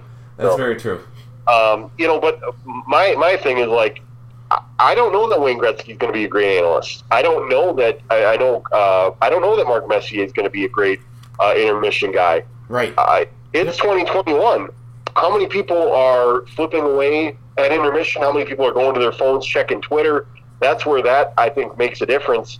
Paul Bissonnette is the other guy on the TNT thing, and he's sort of famous for his Spit and Chicklets podcast, so that actually skews a little younger. Yep. So that's maybe the one for TNT that maybe I don't listen to the podcast, but that might cut through there. Mm-hmm. It is. What I like is that it's not, aside from Keith Jones, and I guess if that's the one guy that's got to seep through, I'll live with it. But it's not just a bunch of retreads from NBC. Barry Melrose has been around for a long time. It makes sense that he's in the fold here with ESPN. And you go down the line. Anson Carter, he's earned his spot. Kevin Weeks has earned his spot. Yep. I think those are fresh voices that deserve to have a crack at this. We'll see how these other folks work out. Mm-hmm. It's exciting. I mean, Liam McHugh, I'm sure Turner will find him stuff to do. And I'm not worried about him. I'm glad. I think the writing's on the wall. Not only did they get rid of get rid of the rights to the NHL, they're getting rid of NBCSN. And we've talked before about how little sense that makes. And Liam McHugh, I guess you're not going to be doing the Olympics. You had a role on Sunday Night Football. I guess kind of taken away with Maria Taylor joining NBC. Right, and I guess that kind of means I'm maybe I need to look for something else. And, too bad the nepotism is going to push out Liam McHugh in favor of Jack Collinsworth. That's a shame. Yes. He's got a smile just like his dad too, Jack Collinsworth. Oh, it's just a smug smile. You want to punch him.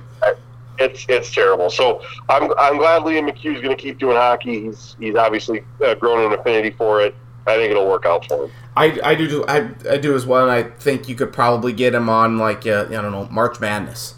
I'm sure they can find some other stuff for him, as you mentioned. And you're right. We don't know if Wayne Gretzky or Mark Messier are going to be. Ironically, they were teammates, in New York for a little bit, and now, of course, they're on opposite networks. We don't know if they'll be great analysts, but at least they're trying something. Well, and here's a flip. I mean, you're TNT. You've never had the rights to hockey before. You need to make a splash. Absolutely. I'm sure they felt like, okay, we need to do something here that's going to get people's attention. The greatest goal scorer of all time, that will get people's attention. Yep. And hopefully, I kind of saw it a little bit in one of the intermissions on Wednesday.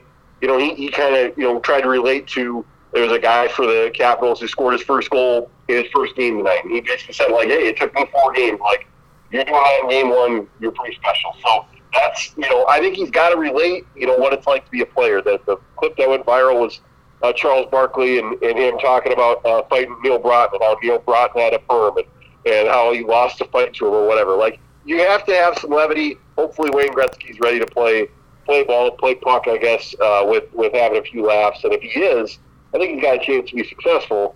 I would also say don't expect him to beat Charles Barkley because there's only one. Oh, yeah. Yup. And I don't want him to beat Charles Barkley. I want him to just use his expertise, use his knowledge, use his love of the game to help promote it and help break it down for fans. I think that's the best part. And also, Charles Barkley not knowing what 5-hole is. I mean, that's great.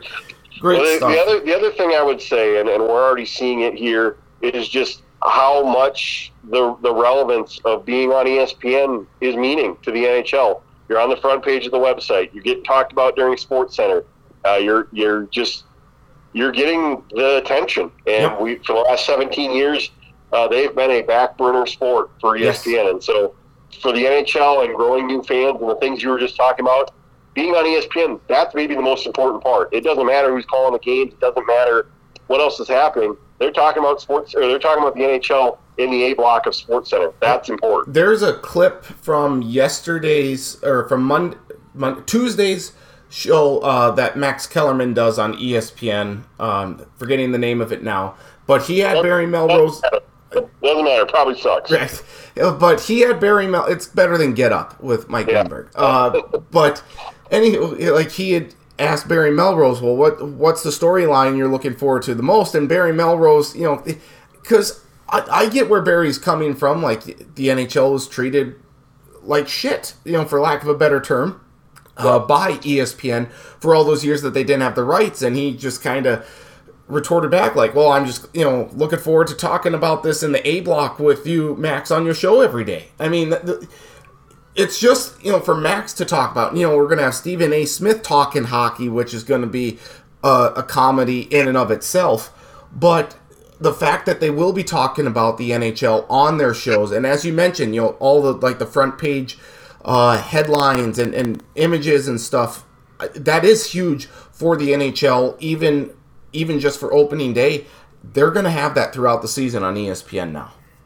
Yeah, and ESPN has a financial interest to make it work. And I will bring this all the way back to a point you were bringing up before. I did see the theme music thing. Our friend of the podcast, David Schotkirk, messaged me about 5 times on Tuesday night to make sure I watched it. And I messaged him back. I'm like, I finally had the 6 minutes to watch it. I mean, obviously, for fans of a certain age, and I think we're in that category now. You remember the theme music. And it is iconic with the NHL, and it's great to have that back as well. It's you sort of build an identity, build a brand. It's hard to really imagine hockey on ESPN without that music. Exactly. Just like if the NBA were to return to NBC, you better have that theme music there. And I know Krins loves it. Like, he thinks that's his favorite theme music, and it's right up there for me. But when I hear the NHL on ESPN theme, I mean, it's just chills. It's just like that is the best theme, arguably the best theme music out there. I think my number one is the March Madness theme. And obviously they've tweaked it a little bit over the years, but sort of that late 90s, 2000s on CBS. That's my number one. I would put the hockey on ESPN number 2. And I've always loved the college football, both really on CBS. That's iconic, and there's been sort of a similar outcry with ESPN, like, you got to move the music to ESPN when the SEC moves there or whatever. That's great music. Obviously, ESPN has had it for college football as well. So those are some of the ones I like. Absolutely, I'm in full agreement with you. You and I, we grew up Vikings fans. We grew up NFC kids, so the Fox NFL theme I think is kind of like iconic stuff. And I feel like I kind of take that for granted because we've had it forever. Well, and they use it for everything now, for baseball and everything. That's the part that stinks. Yeah. So I will say that the NFL primetime music is separate. I mean, that's in a whole category in and of itself. Yeah, I put that as like highlight music, and to me that would be number one. Yep. Yeah. So there's somebody who put together like a playlist on YouTube, and it's like probably 45 minutes long. It's got all those songs in there. Oh, I've listened to it. I've listened to it multiple times. I'm not afraid to say it. Somebody's got a comment under it, that says, this is the the Browns Steelers game, and it's funny because you read the comment, you know exactly what he's talking about. Like, we all watched it, Yep. And so it's funny. So. Yep, it's great stuff. To the season itself now, the big storyline, I think, apart from ESPN and TNT broadcasting the games, would be the potential for a three-peat from Tampa Bay. They didn't look great in game one. A lot of emotion with that banner getting up. Whatever. It's one game. But this Tampa Bay team is fully loaded here. The expectations that they have are very high, but they are certainly well within reach given the depth that this team has. And I think they have a very good shot at a three-peat. Yeah, I think really it just comes down to, can they get to the playoffs healthy? What will be their identity when they get there? They've done just a great job the last 2 years of really honing in on that, playing as a unit.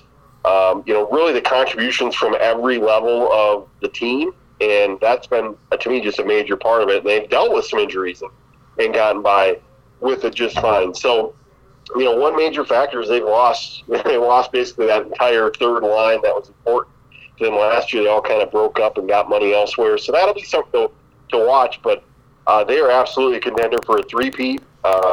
It's going to be tough. I just think they're probably due to not win it. Right? It seems so unlikely that we'd have a repeat champion, in this day and age. But that team is so well built that I think they're going to get there. And their division's really good. They don't have to be a team that wins their division. The last couple of years, I don't believe they have. So that's not necessarily a deal breaker. And I agree, they're a mega big thing to watch. In terms of the teams in the East that can compete with them, the Islanders have played them in the semifinals each of the last 2 years. I like the Islanders to win the Metropolitan Division this year. But Florida's going to be really good. You got Boston. Toronto should be good as well. Montreal made that huge run to the Stanley Cup final last year. Now, they don't have Carey Price for a while to start this. And they don't have Shea Weber, and it's very possible Shea Weber won't come back. So that's two major pieces for Montreal that are missing. So I know we'll get into our picks, but I don't love Montreal. I just think, you still have Nick Suzuki. You have Cole Caulfield. I mean, there are guys, I think, and that's where that run that Montreal had last year in the playoffs and to get to the Stanley Cup final, that's, I think, going to ultimately pay dividends for them and benefit them as the season goes on. Yeah, I felt like they were getting there a little early, and so that's a major boost to get there this year. I agree with what you're laying out. I think if you were to pick the 8 teams in each conference, I think it's harder to find the right 8 in the East than it is the West. I think you can eliminate some teams in the West pretty easily. I think Toronto. I mean, obviously they take up a lot of oxygen every year, but Austin Matthews, if it's possible for him to become a bigger star, I think he has. He's incredible. And I think his star is only going to get bigger this year. He's on the cover of ESPN's magazine this week. Yes, he is. And I don't really even know what ESPN's magazine looks like right now. I honestly don't even know if they print it, but I did catch that they had the cover story this week. And Boston, sort of quietly left the playoffs last year. They're going to be a factor as well. You mentioned the Islanders. I think we start talking about these teams. And you look at the old guard in the Eastern Conference, that's Washington and Pittsburgh. I think it's very realistic one of those teams doesn't make the playoffs. In both. So that's maybe aside from the top teams, that's the storyline I'm watching in the East. For years, it seems like the Central Division has been the most difficult division in hockey. I think I'm going to give that to the Metropolitan Division this year because I could make a legit case for just about every one of those teams to make the playoffs this year. Yeah, absolutely. I wrote down the 3 teams I thought would win it, and then I wrote down 3 other teams that I'm like, well, these all could be playoff teams too. So, or the 3 teams that go to the playoffs, and then 3 more that could make it as well. So, I agree with you. We've got 8 teams per division, and I'm looking at 6 or 7 that I would put down as legitimate contenders right there. Who do you like the most in the Metropolitan? I mean, certainly the Islanders are there. The Rangers have a lot of new pieces. The Devils seem to be probably the worst team in that division, but you have PK Subban, so that might, and they got Dougie Hamilton. That was one of the more surprising, I guess, destinations of anybody in this offseason. No longer in Carolina, now in New Jersey, and if he has a good season, we're talking about potential Norris winner at defenseman. So Dougie Hamilton's the guy to watch. I agree. They've got young talent over the last few years, so it's maybe you're looking at, hey, can they put this together and make a run? I like the Islanders the most. I have Washington pegged second, and I am going to go with the Rangers as my 3rd team out of the Metro. I am going with the Islanders to win it. I have Carolina second and Washington third. All right, we can maybe jump ahead a little bit. I have Carolina one of my wild card teams. So Carolina represented. That does I am leaving out Pittsburgh here. So me too. I mean, they looked really good against Tampa Bay, but they're older. You got to think Sidney Crosby and Evgeny Malkin might have a few more injuries throughout the year. And their depth, they just don't have a lot of depth. And I don't know if I trust their goalie. No, they don't have the depth. And, Crosby's getting older. Malkin's getting older. They're obviously two incredible players, but, sort of tasking them with carrying the duties is going to be tough. Now, I think we've had this conversation a couple of years in a row now. So, they absolutely could find the fountain of youth. Pittsburgh, they've been a really good team for a really long time, so let's not say it can't happen. But right. I got to give Carolina or even, I think the Rangers are probably the team that, Pittsburgh might be able to pick off. But we didn't even mention Philadelphia. A lot of people like Philly, here. So this is going to be a tricky scenario. I like even Columbus, too. I like their goalie. Right. They have a couple of good pieces or good players there that I think, like I said, I think you can make an argument really for any of the 8 teams in the Metropolitan to make the playoffs. And that's why I think could ultimately be the demise of this division is I think there could be a sort of cannibalism amongst all the teams. I think they're going to really kind of beat up on each other. Yeah, that's certainly possible. We're going to talk about the Atlantic. There's good teams there as well. So, yeah, it's certainly possible that they beat each other up enough. I know people like Philly. That's kind of why I left them out. Mm-hmm. Pittsburgh is going to have a ton of tough games. Carolina is just kind of that team where it's like, okay, they've been good the last few years. They do have a solid young core. What will they be like without Hamilton? That was kind of I think they knew there was a chance they wouldn't be able to keep him, but that's a big loss for them. So that's one I'm keeping an eye on as well. Torts loves them, apparently. You do sort of put the faith here in the Rangers to be able to figure it out and make it run. Yeah, Artemi Panarin is good. They have the Lafreniere kid. Yeah. I mean, Capo Caco. Yeah, they've got. Yep, there's a lot to like. Torts, John Tortorella loves the Hurricanes this year. If use that at your own risk. Yeah, yes. I know, but I get that. Yeah, exactly. But at the same time, if he says it, I'm like, okay, maybe I'll.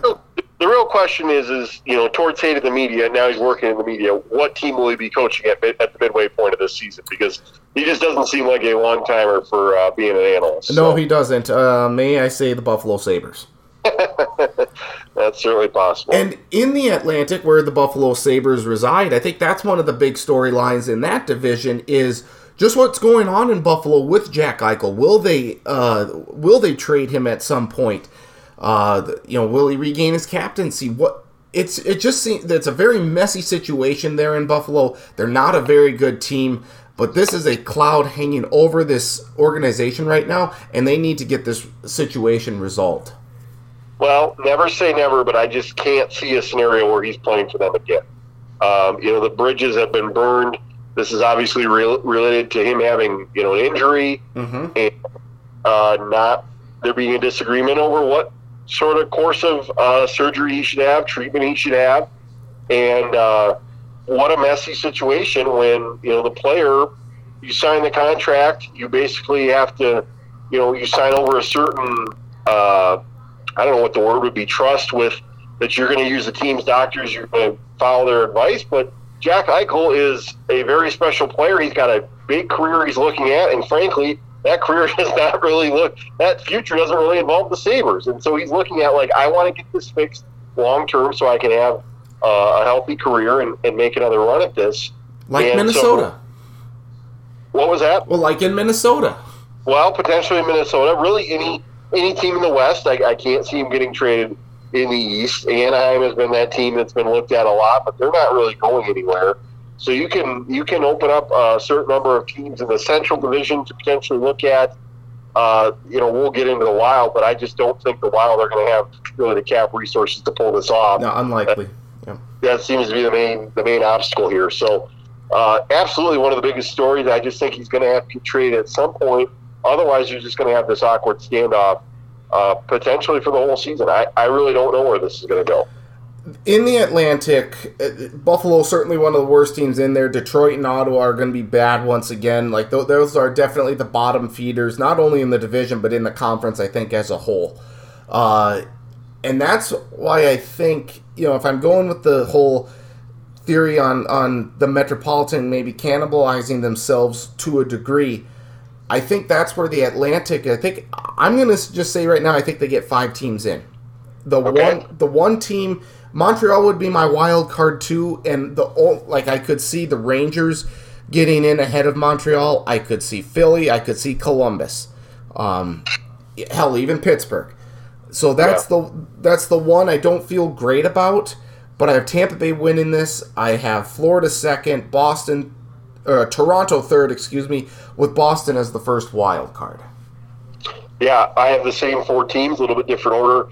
I'm just sticking with the fact that Tampa's not going to win the division, right? That's just kind of been, they've kind of had that a couple years in a row. So I've got Toronto winning this division.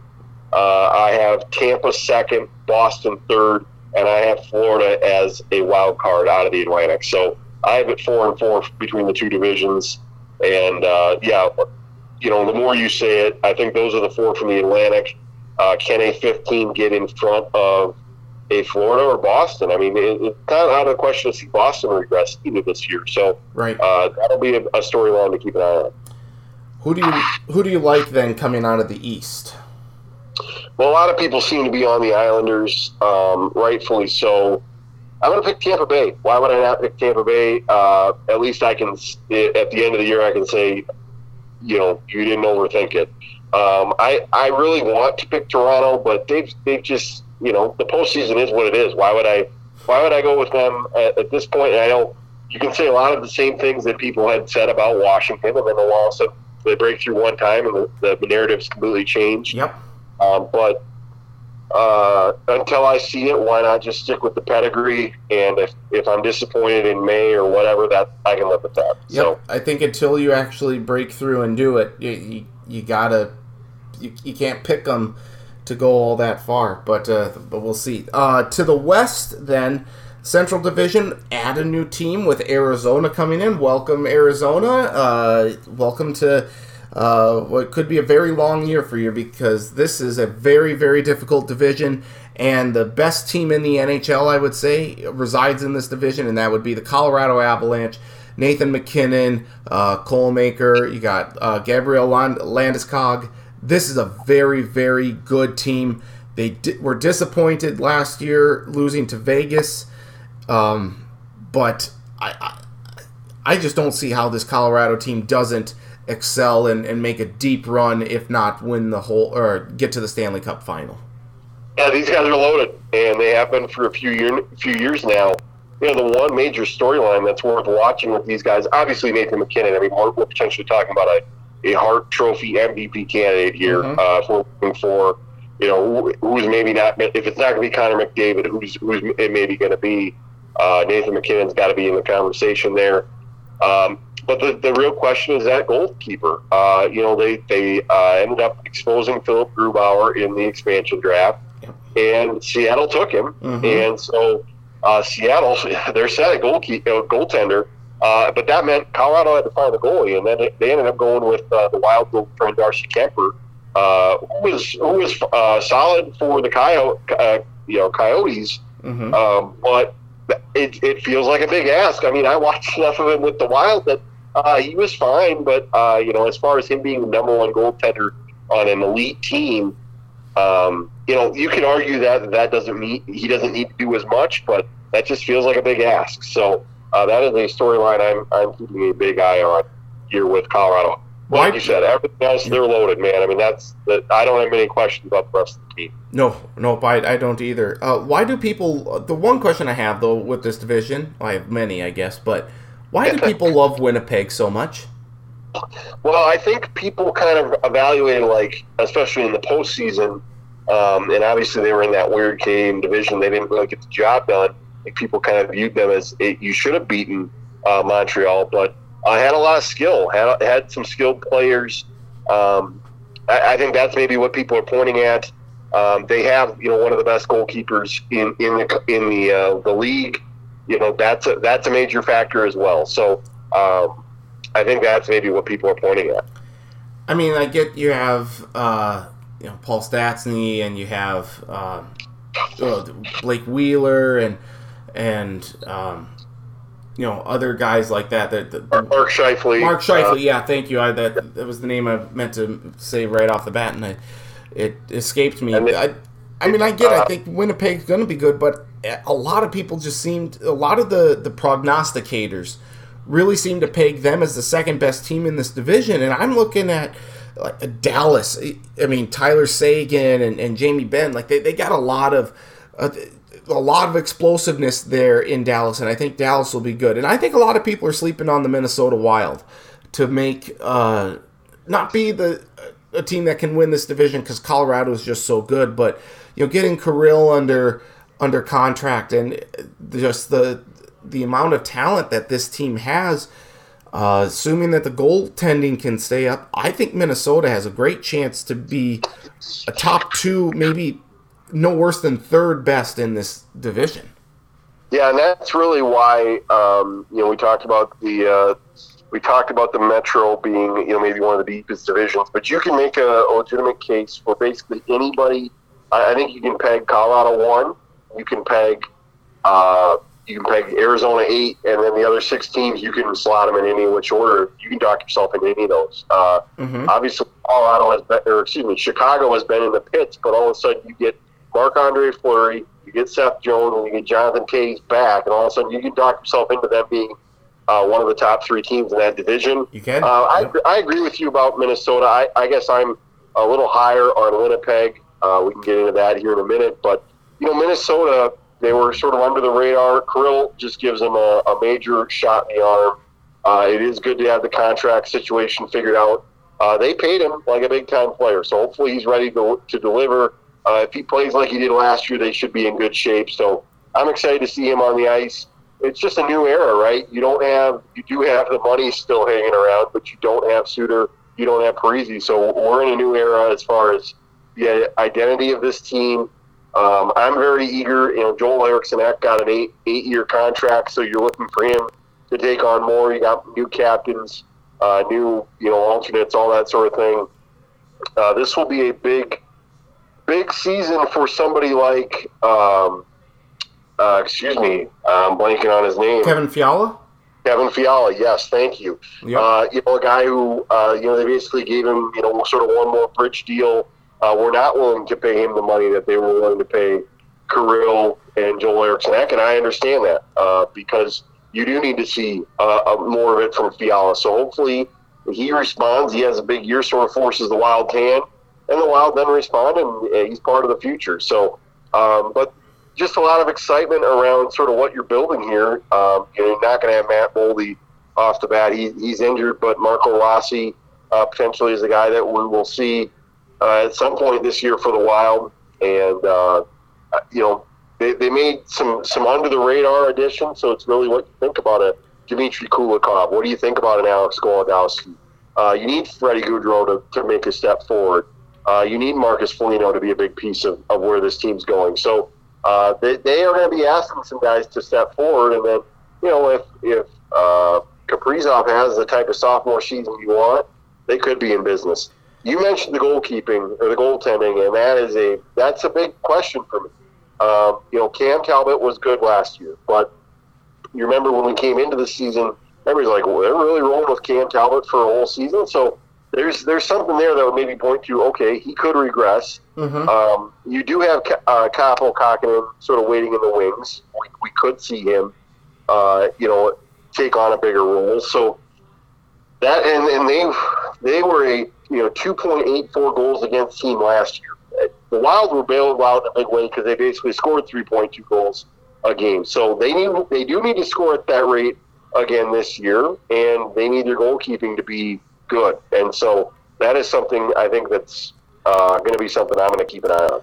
Absolutely. And to your point on Kevin Fiala, too, I think that's the one thing I'm looking at, because I hope he has a good enough year where the Wild will give him that new contract. I mean, that's the one good thing that came out of the and now I'm forgetting the GM's name.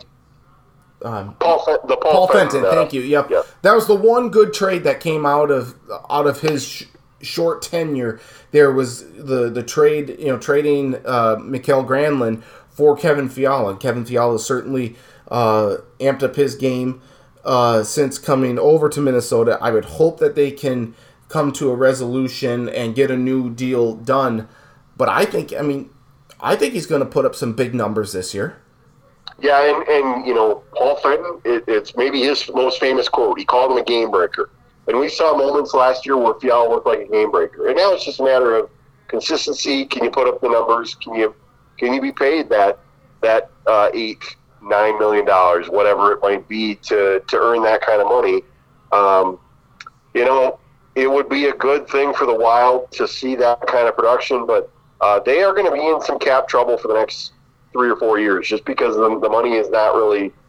You did the buyout, and what a bold move to say, like, we're going to cut these guys loose. We know there's probably more in the tank, at least a little bit more in the tank for Suter and Parise, but we need the new identity. We need to get free. We do need a little bit of cap relief, at least in the short term. Mm-hmm. That was a ballsy move, and I'm glad they did it in retrospect. I think everybody was kind of a little more surprised when it happened, and we know that Parise and Suter weren't real pleased about it, but it's a business, and yep. I think ultimately they made an important decision for this team's future. Absolutely, and I think for most fans, it's probably they were saddened by the fact that Suter and Parise were no longer there, but I think happy from what you said too. Like you're saving some of that cap space, and you need to infuse the team with some younger talent.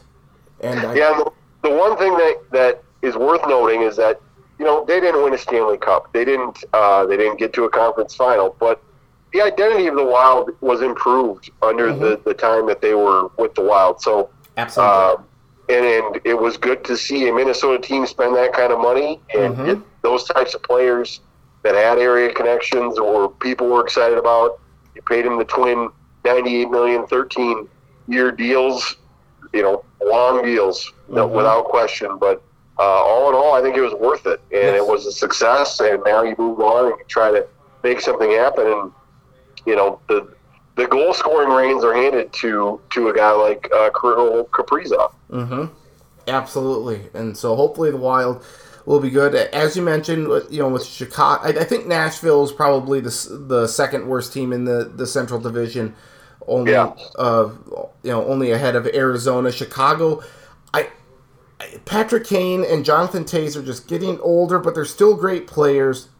Seth Jones is big, and I did forget momentarily, when I was kind of putting my preview together about Marc-Andre Fleury coming over, and that's a big get for Chicago. I do wonder if he's mentally over what happened in the semifinals against Montreal last year, because we didn't really see him much after that little debacle there in net, or he certainly wasn't the same. So, and I know he didn't want to go to Chicago initially. He was threatening to retire. So now that he's there, I think Chicago is a force to be reckoned with to a degree, but I question their depth overall on that team.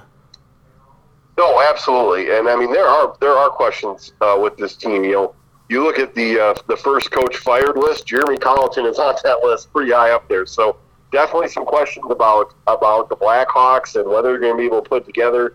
And Toews says he's ready. He had sort of this immune system thing that was weird that he was out with last year. So everybody's wondering how healthy will he be, what sort of form will he be. Patrick Kane, he's I think what you're going to get. Mm-hmm. They were in addition by subtraction mode, but by getting rid of Duncan Keith and sending him to Edmonton. So there were some positives there. I think Marc-Andre Fleury, that is a plus, but it's going to be one of those things where if it's a poor start, it could get a little hairy for Chicago. Absolutely. In the Pacific Division, Vegas, cream of the crop in this division. They are certainly I think easily the best team in the division. They don't have the best player in the division. That would be Edmonton with Connor McDavid. But with Edmonton, I don't care what they do in the regular season. It's all about what they do in the postseason after getting swept last year by the Jets. This team needs to take that next step in the postseason in order to do that. I think to gain a lot of trust, and maybe kind of similar to Toronto, you want to take them further, but until they actually do it, it's tough to predict that they're going to do very good. But the major storyline here is the Seattle Kraken. That's the NHL's 32nd team. Their jerseys are sweet. They're made up of a whole lot of cast-offs, or from the expansion draft. They were players that were made available because they weren't protected. But I do think, and I'd love to get your thoughts on this. I mean, unlike with the Vegas expansion draft, I think this time around, teams had a better idea. Like, we got to do things differently than this last expansion draft. So while Seattle has plenty of good players, it's not nearly what Vegas got, and I don't expect Seattle to be able to have that same level of success that Vegas did in year one. Well, it's as simple as, I don't know how many trades there were with Vegas in their expansion draft, but there were 0 for Seattle. There were no deals, essentially, to, avoid a guy getting taken or anything like that. And so, yeah, I think a lot of teams sort of learned they were going to be a lot more careful. They didn't want to let, Seattle get, maybe the advantage that everybody seemed to think that Vegas got out of the whole thing. So, yeah, there's a lot of ways where they came out ahead. I think their defense is pretty solid. I think their goalkeeping is going to be great. They got a 1-2 punch that I think a lot of teams would envy. We mentioned with Grubauer and Chris Driedger. So those are 2 really good goalies for the Kraken. Mm-hmm. And, I'm excited to see. I think the question is really going to be what kind of goal scoring can they get? What will they be able to put together on that front? You mentioned Edmonton. I maybe haven't learned my lesson on Toronto. I feel like I've learned my lesson on Edmonton. To me, this is a team that has 2 extremely great players. Leon Draisaitl, Connor McDavid, 1 and 2. Can't beat them.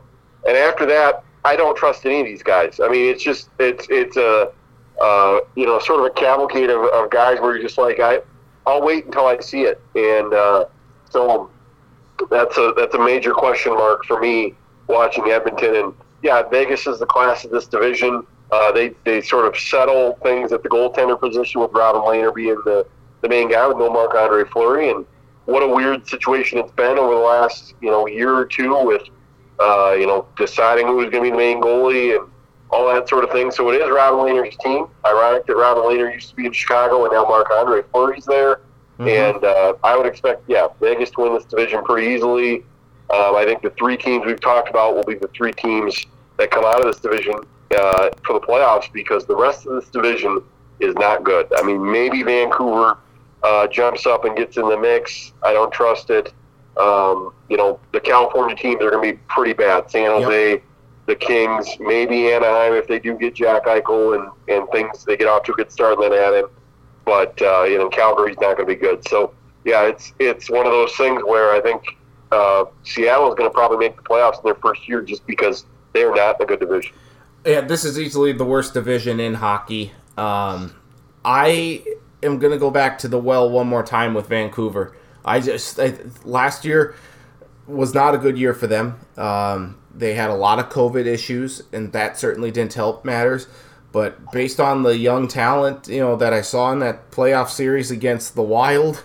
Yes, I was just going to say, I think we're maybe are both prisoners of the moment of that playoff series, because, they didn't really show any of that last year, but I do agree they've got good young talent, and there is some pressure there in Vancouver to say, okay, if this division is so bad, let's go do something. So they are maybe that sleeper that could potentially get in the mix. Yeah, and Calgary, I think, could be in the mix as well. But as you said, the California teams, it doesn't matter what order you put them in as long as it's 6, 7, and 8, because they aren't making the playoffs here. So in the West, then, who are your playoff teams? I've got Colorado, Minnesota, Winnipeg. Those are my three in the Central. I have Vegas, Edmonton, Seattle, my three in the Pacific. And I've got Chicago and Dallas, my wild cards. I've got Dallas edging out St. Louis. All right, very good. We are in agreement on the Central. I like you, Colorado, Minnesota, Winnipeg. I have Vegas. I have Edmonton, and I am going with Vancouver for that third spot in the Pacific. In the wild cards, I am going to go with Dallas and St. Louis, with Seattle missing out. Oh, wow. Okay, all right. I think you might be on the safe side there, because I think a lot of people are maybe jumping into Seattle as a playoff team. I'm one of them, as my picks would indicate, but it might be good to zig when everybody else is zagging there, so not a bad call. I mean, I just feel like it's going to be more difficult than with Vegas. The expectations, I think, are going to be high. Teams are going to be ready. Teams are going to be ready for them. Yep. But if nothing else, just watch anytime Seattle's on TV so you can take a look at those sweet uniforms. And I don't know if you saw the introduction that Vegas had for them in the game on Tuesday night, but just the on-ice presentation of like the Kraken coming out of it was so cool.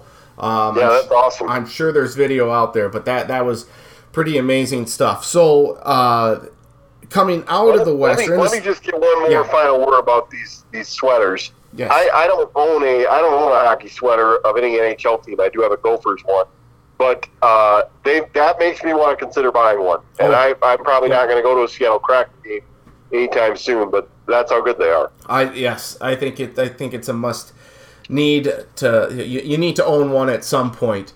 Here, they are just so freaking sweet. The color schemes and the name itself. I mean, it's the Kraken. I mean, if that doesn't just get you going, I don't know what will. But is the NHL? Do you think are they going to reseed at the semifinal like we saw last year? Because I really like that. Are they going to go east, west, west? I have not heard that they're going to reseed, so I just assume we're back to the playoff format of a couple years ago. I really wish they would just get rid of the three, like divisional ones. You gotta go 1 through 8. Yeah, I agree. It does make I will say it does make picking the divisions a little bit more interesting. Like I actually have to look up who's in the Metro or who's in the Atlantic because I can't ever remember. But I agree. It would just be easier if it was 1 through 8. Yeah, it was an interesting wrinkle last year to have the cross-division thing. Obviously it ended up being that way because of the Canadian thing, and I know we talked last year, like, it would be, the Canadian division wasn't all bad, but yeah, back to normal here with the Atlantic, Metro, and Pacific and Central. Yeah, I just love the way they reseeded it, and you're right, it does make picking divisions more difficult, but I just want the 8 best teams in the conference regardless of what happens. But I have Tampa Bay against New York, the 2 division winners. It's likely not going to happen, but that's who I have. And in the West, I have Colorado against Vegas. Again, division winners, but those are just the best teams in hockey, at least as of right now, before everyone started. So those are my semifinal teams. Who do you have? I'm gonna take Colorado and Vegas in the West. I'm gonna take Colorado to merge from that, and I'm gonna take Tampa Bay against the Islanders. We've seen that playoff matchup, and I'm gonna take Tampa Bay. So I'm going as chalk as possible here. I'm gonna have Colorado and Tampa, and I have Colorado to 9, Tampa to 3-peat in the Stanley Cup final. Colorado breaks through. And we are in full agreement here because that's what I have as well. Same 4 teams, same 2 teams making the Stanley Cup final, same result. This is always dangerous. We know that. We have never, I don't think, when you and I have been in agreement unanimously with our picks like this in years past, it's never worked out that way. I cannot wait to see Calgary against Florida for the Stanley Cup final because that's the kind of thing we would get here when we're going this chalky. Well, the last time that ESPN had hockey, Tampa Bay beat Calgary in the Stanley Cup final. So it would only be fitting if Calgary got in, right? Yeah, somebody had a stat on Twitter that ESPN's like last 10 broadcasts had all involved Tampa, yes. before the second game on Tuesday, which what a weird stat. It is. There's a span of over 6,000 days. Yep. Too. Amazing. Anything else that we need to discuss or that you want to discuss from the hockey season? I think the other big thing, and it appears to be all systems go, we're picking national teams, is we're going to have an Olympic break. We're going to send the guys over to the Olympics, so that's exciting. And we're going to have that in mid-February, and I'm sure it'll be a challenge to watch it all live. It'll basically be a replay of what we saw in the summer games as far as the time zones go with China. But I'm happy to see that for the first time in 8 years we're going to send the pros over. It was necessary, wasn't it? I mean, it's needed. Yeah, I mean, the players wanted to go. Dumbass NHL need to figure it out, and so we're doing it. And provided there's not a major hurdle here over COVID or anything else, but we're picking NHL guys to the national teams in Canada and the U.S., so I have to think this is happening. I just like it because I think it helps the sport overall, and it helps the intrigue with the tournament. And since we start with the TV conversation, that's where NBC gets back in the hockey game, at least for a couple weeks. So. And I imagine Kenny Albert will be back. Will be calling the hockey. If he didn't burn any bridges, I imagine he will. So it's so weird. I saw Anson Carter in the pregame talk about the previous network we worked at that covered hockey. I'm like, or he said something to that effect. Like, you can't even say NBC. Like can't you give them some credit for helping get hockey? Granted, they didn't necessarily grow the sport, but they were the ones that took it on through the lockouts. So yeah, they did not do. It was not all bad. I mean, there were a lot of good things that happened. I mean, when the last time, I mean, they kind of led the Winter Classic, the Stadium Series thing. That was a lot bigger. It was not all bad. No, it wasn't. But mentioning the winter or the break in there for the Olympics, which again is needed and necessary, but the Wild will not have a home game at the XL Energy Center from January 25th through the end of February.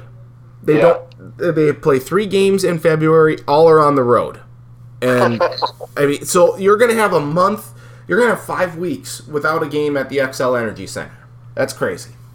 Well, and that kind of works out for them because the XL Energy Center gets pretty booked in February and March, so it's not all bad that there's not going to be any NHL there with the various hockey and wrestling and the NCHC Frozen Face-Off and all that. So not all bad that the Wild are not going to be around as much in February.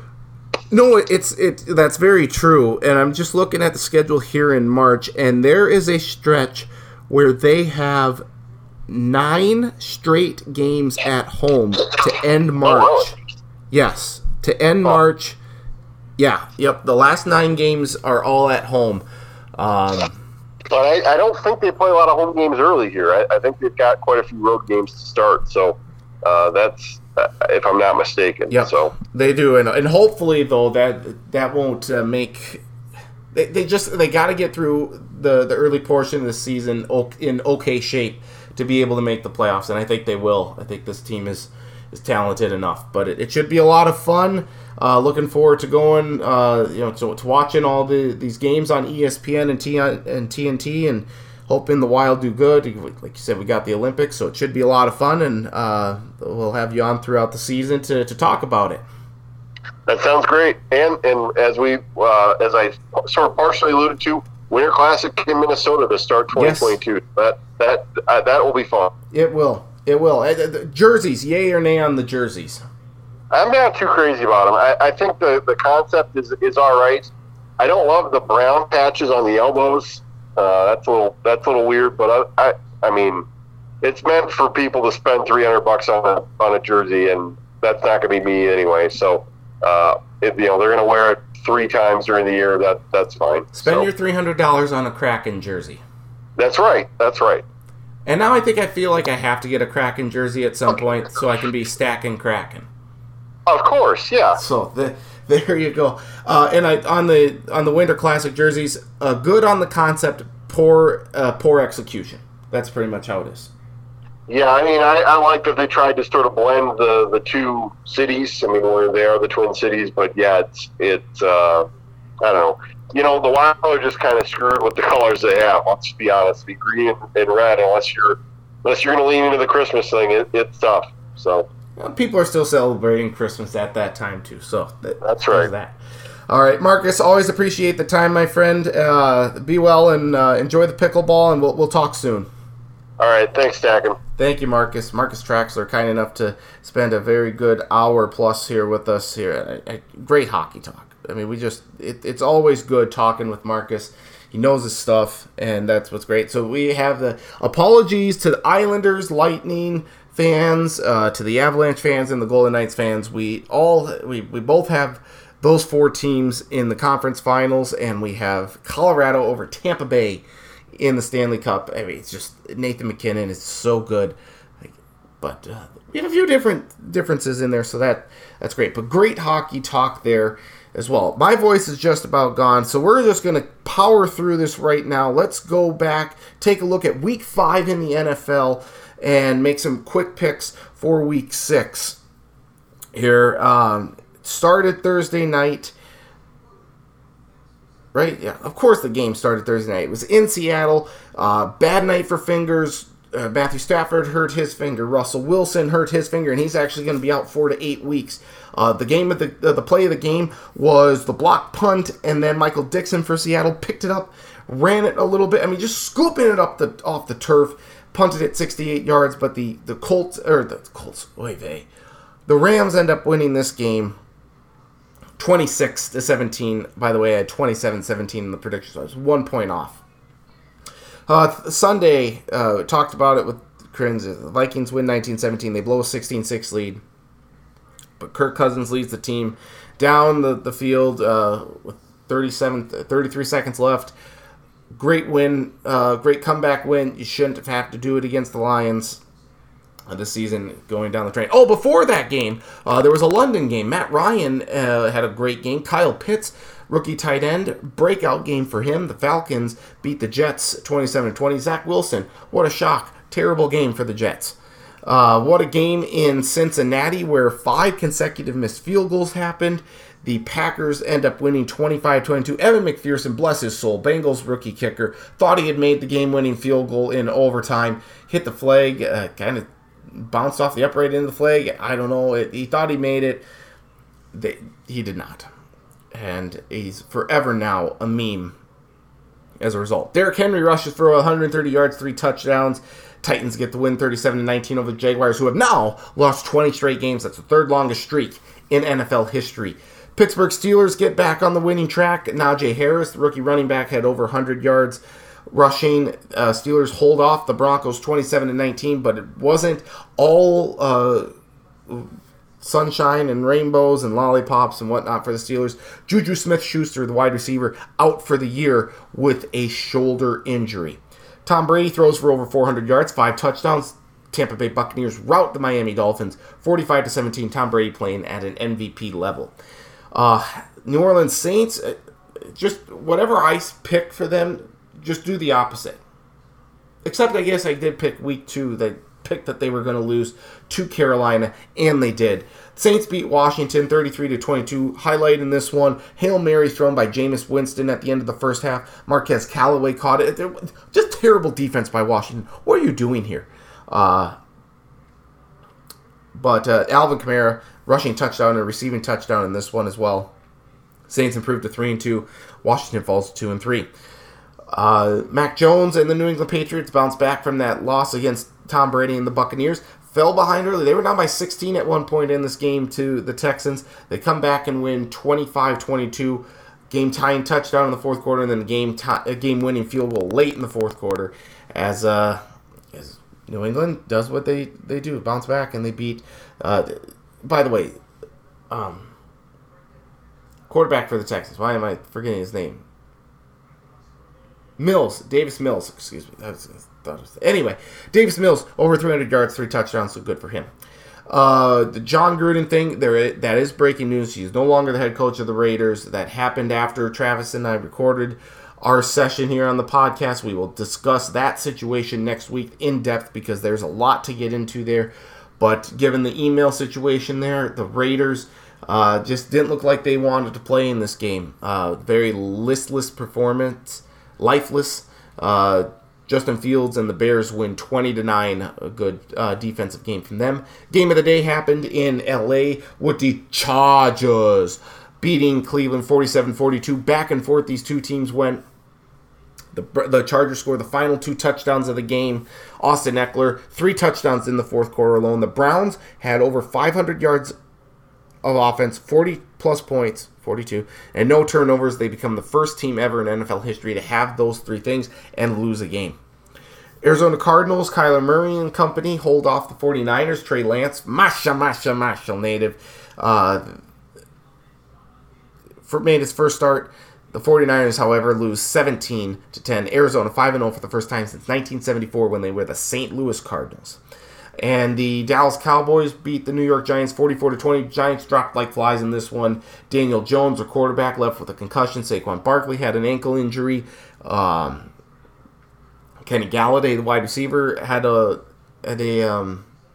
leg injury. And this was nearly 1 year to the day exactly that Dak Prescott had that nasty ankle injury against the Giants. Oh, people are like, oh, it's ironic that they're playing him. No, the NFL planned that. No other way around it. They knew that was going to happen. Sunday Night Football, the Buffalo Bills made a statement. The Kansas City Chiefs defense is absolutely terrible. Josh Allen, fantastic in this one, 15 of 26 for over 300 yards, 3 scores, had a rushing touchdown as well. The Bills win 38-20. The Chiefs are in major trouble. And then what a game Monday night. Baltimore trailing 22-3 at one point. Come back, or 19-3. Yeah, it's 22-3. It's 25-9, whatever. They were down by 16 in the fourth quarter. They scored 2 touchdowns, convert the 2-point conversion on both of the tries. Then they get the ball in overtime. Lamar Jackson was 37 of 43, over 400 yards, 3 touchdowns. He's just great. Never before, most passing yards in a game in Baltimore history, 442. He was just fantastic. And Baltimore improves to 4-1 while the Colts inexplicably fall to 1-4. You can't lose that game. Week 6, let's make some quick picks here while the voice still has a little bit left. It begins Thursday Night Football. Tampa Bay Buccaneers at the Philadelphia Eagles, 8:20 p.m. Eastern, 7:20 p.m. Central Time on Fox. I'm good. How do you not pick Tom Brady and the Bucs? I ain't going to make that mistake. I'm going with the Bucs to beat Jalen Hurts and the Eagles. Oh, by the way, the Eagles beat the Panthers. I think I missed that one. The Eagles had 0 offense in the first half. 0 offense throughout much of the game. They come back thanks to a blocked punt. They beat the Carolina Panthers 21-18. That was week 5. Sunday then, Minnesota Vikings at the Carolina Panthers, 1 p.m. Eastern, noon Central Time on Fox. 50-50 chance, it sounds like, that Christian McCaffrey will play. I think if he doesn't play, the Vikings probably win, but the Vikings, you just barely beat the Lions. Why do I have any faith that you're going to beat the Panthers? I don't. Taking the Panthers in this one, though. I think the Vikings, it will not shock me if the Vikings win. They should win, but I'm not picking them. Oh, before that, my goodness, what are we doing here? London, you had another shitty game. Miami Dolphins at the Jacksonville Jaguars, 9:30 a.m. Eastern, 8:30 a.m. Central Time on CBS. Sounds like Tua's going to come back, so that'll help the Dolphins. But I'm going to give the Jaguars the win in this one. I don't know why. It's a dumb move. But let's give them the win here. Kansas City Chiefs at the Washington Football Team, 1 p.m. Eastern, noon Central Time on CBS. Washington's defense hasn't been very good. Let's roll with the Chiefs. Mahomes and company, it's time to show what you got. Got to cut down on the turnovers. Maybe the defense can show up a little bit here. But give me the Chiefs in this one. LA Chargers at the Baltimore Ravens, 1 p.m. Eastern and Central Time on CBS. Battle of 4-1 teams. The Chargers are fantastic. The Ravens, I think there are some flaws with this team, but they somehow find ways to win. And just because it's an early kickoff, I think I'm going to give the Ravens here the nod. But we'll see. Maybe the Chargers will have a good defensive plan against Lamar Jackson like they did in that playoff game a couple of years ago. Green Bay Packers at the Chicago Bears, 1 p.m. Eastern, noon Central Time on Fox. Listen, the Packers are playing really good right now. They probably shouldn't have beat the Bengals last week, but they did. Packers, they're going to beat Justin Fields and company. Give me Green Bay. Cincinnati Bengals at the Detroit Lions, 1 p.m. Eastern, noon Central Time on Fox. Joe Burrow, Bengals quarterback, has a throat contusion. That's not great, but I think the Bengals are better than the Lions. By virtue of that record, the Bengals are going to get the win in this one. They've won 6 straight games against Detroit, for what it's worth. Houston Texans at the Indianapolis Colts, 1 p.m. Eastern, noon Central Time on CBS. What a garbage game. Colts are better. They're going to get the win over the Texans here. 4-1 LA Rams at the 1-4 New York Giants, 1 p.m. Eastern, noon Central Time on Fox. Given all the injuries that the Giants have, I can't take them to win this game. Give me the Rams in this one to cruise. Arizona Cardinals at the Cleveland Browns, 4:05 p.m. Eastern, 3:05 p.m. Central Time on Fox. Kyler Murray is questionable in this game with a shoulder injury. It would be a battle of former Oklahoma teammates. Kyler Murray for Arizona, Baker Mayfield for Cleveland. If Murray doesn't play, I'm for sure taking Cleveland. But even if Murray does play, I think the last undefeated team goes down. Give me the Browns to win in this one. Dallas Cowboys at the New England Patriots, 4:25 p.m. Eastern, 3:25 p.m. Central Time on CBS. The Patriots are 0-3 at home this year. Make it 0-4. Cowboys playing too good football right now, taking the boys.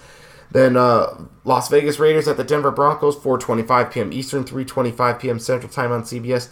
I get that the Raiders say they're moving on from John Gruden, that they think they're going to be good, that they're focused on this game. We'll see. I'm taking Denver to win this one. Then the Seattle Seahawks at the Pittsburgh Steelers, 8:20 p.m. Eastern, 7:20 p.m. Central Time on NBC. Geno Smith going to get his first start for Seattle. I think it's going to be tough against that Pittsburgh defense. They're going to throw some different looks at him. I'm going to take Pittsburgh here. I don't say that with a great deal of confidence. And I just don't think Pittsburgh's all that good. And then the Buffalo Bills at the Tennessee Titans, ESPN Monday Night Football, 8:15 p.m. Eastern, 7:15 p.m. Central Time on ESPN. Bills at the Titans. Titans beat them last year. The Titans defense isn't that good. The Bills offense playing really good right now. Give me the Bills to win this one. We actually have buys this week. Jets, Falcons, Saints, 49ers, all on the bye. And those are your Week 6 picks. Official picks and predictions can be found in the stackattack.sportsblog.com. A huge podcast this week. We got Charlie on to talk college football. Travis and I, of course, talked NFL, college football, baseball playoffs, and everything. And then Marcus to preview the NHL season. So great stuff here. Hopefully you enjoyed this elongated podcast, but it's well worth it. We'll have a shorter podcast this week, but we'll bring Marcus on to talk hockey at some point. Again, we'll talk college football with Charlie here soon. Get him on hopefully weekly, maybe not next week, but we'll see. You just never know what happens in the world of sports. So next week we'll talk more playoff baseball.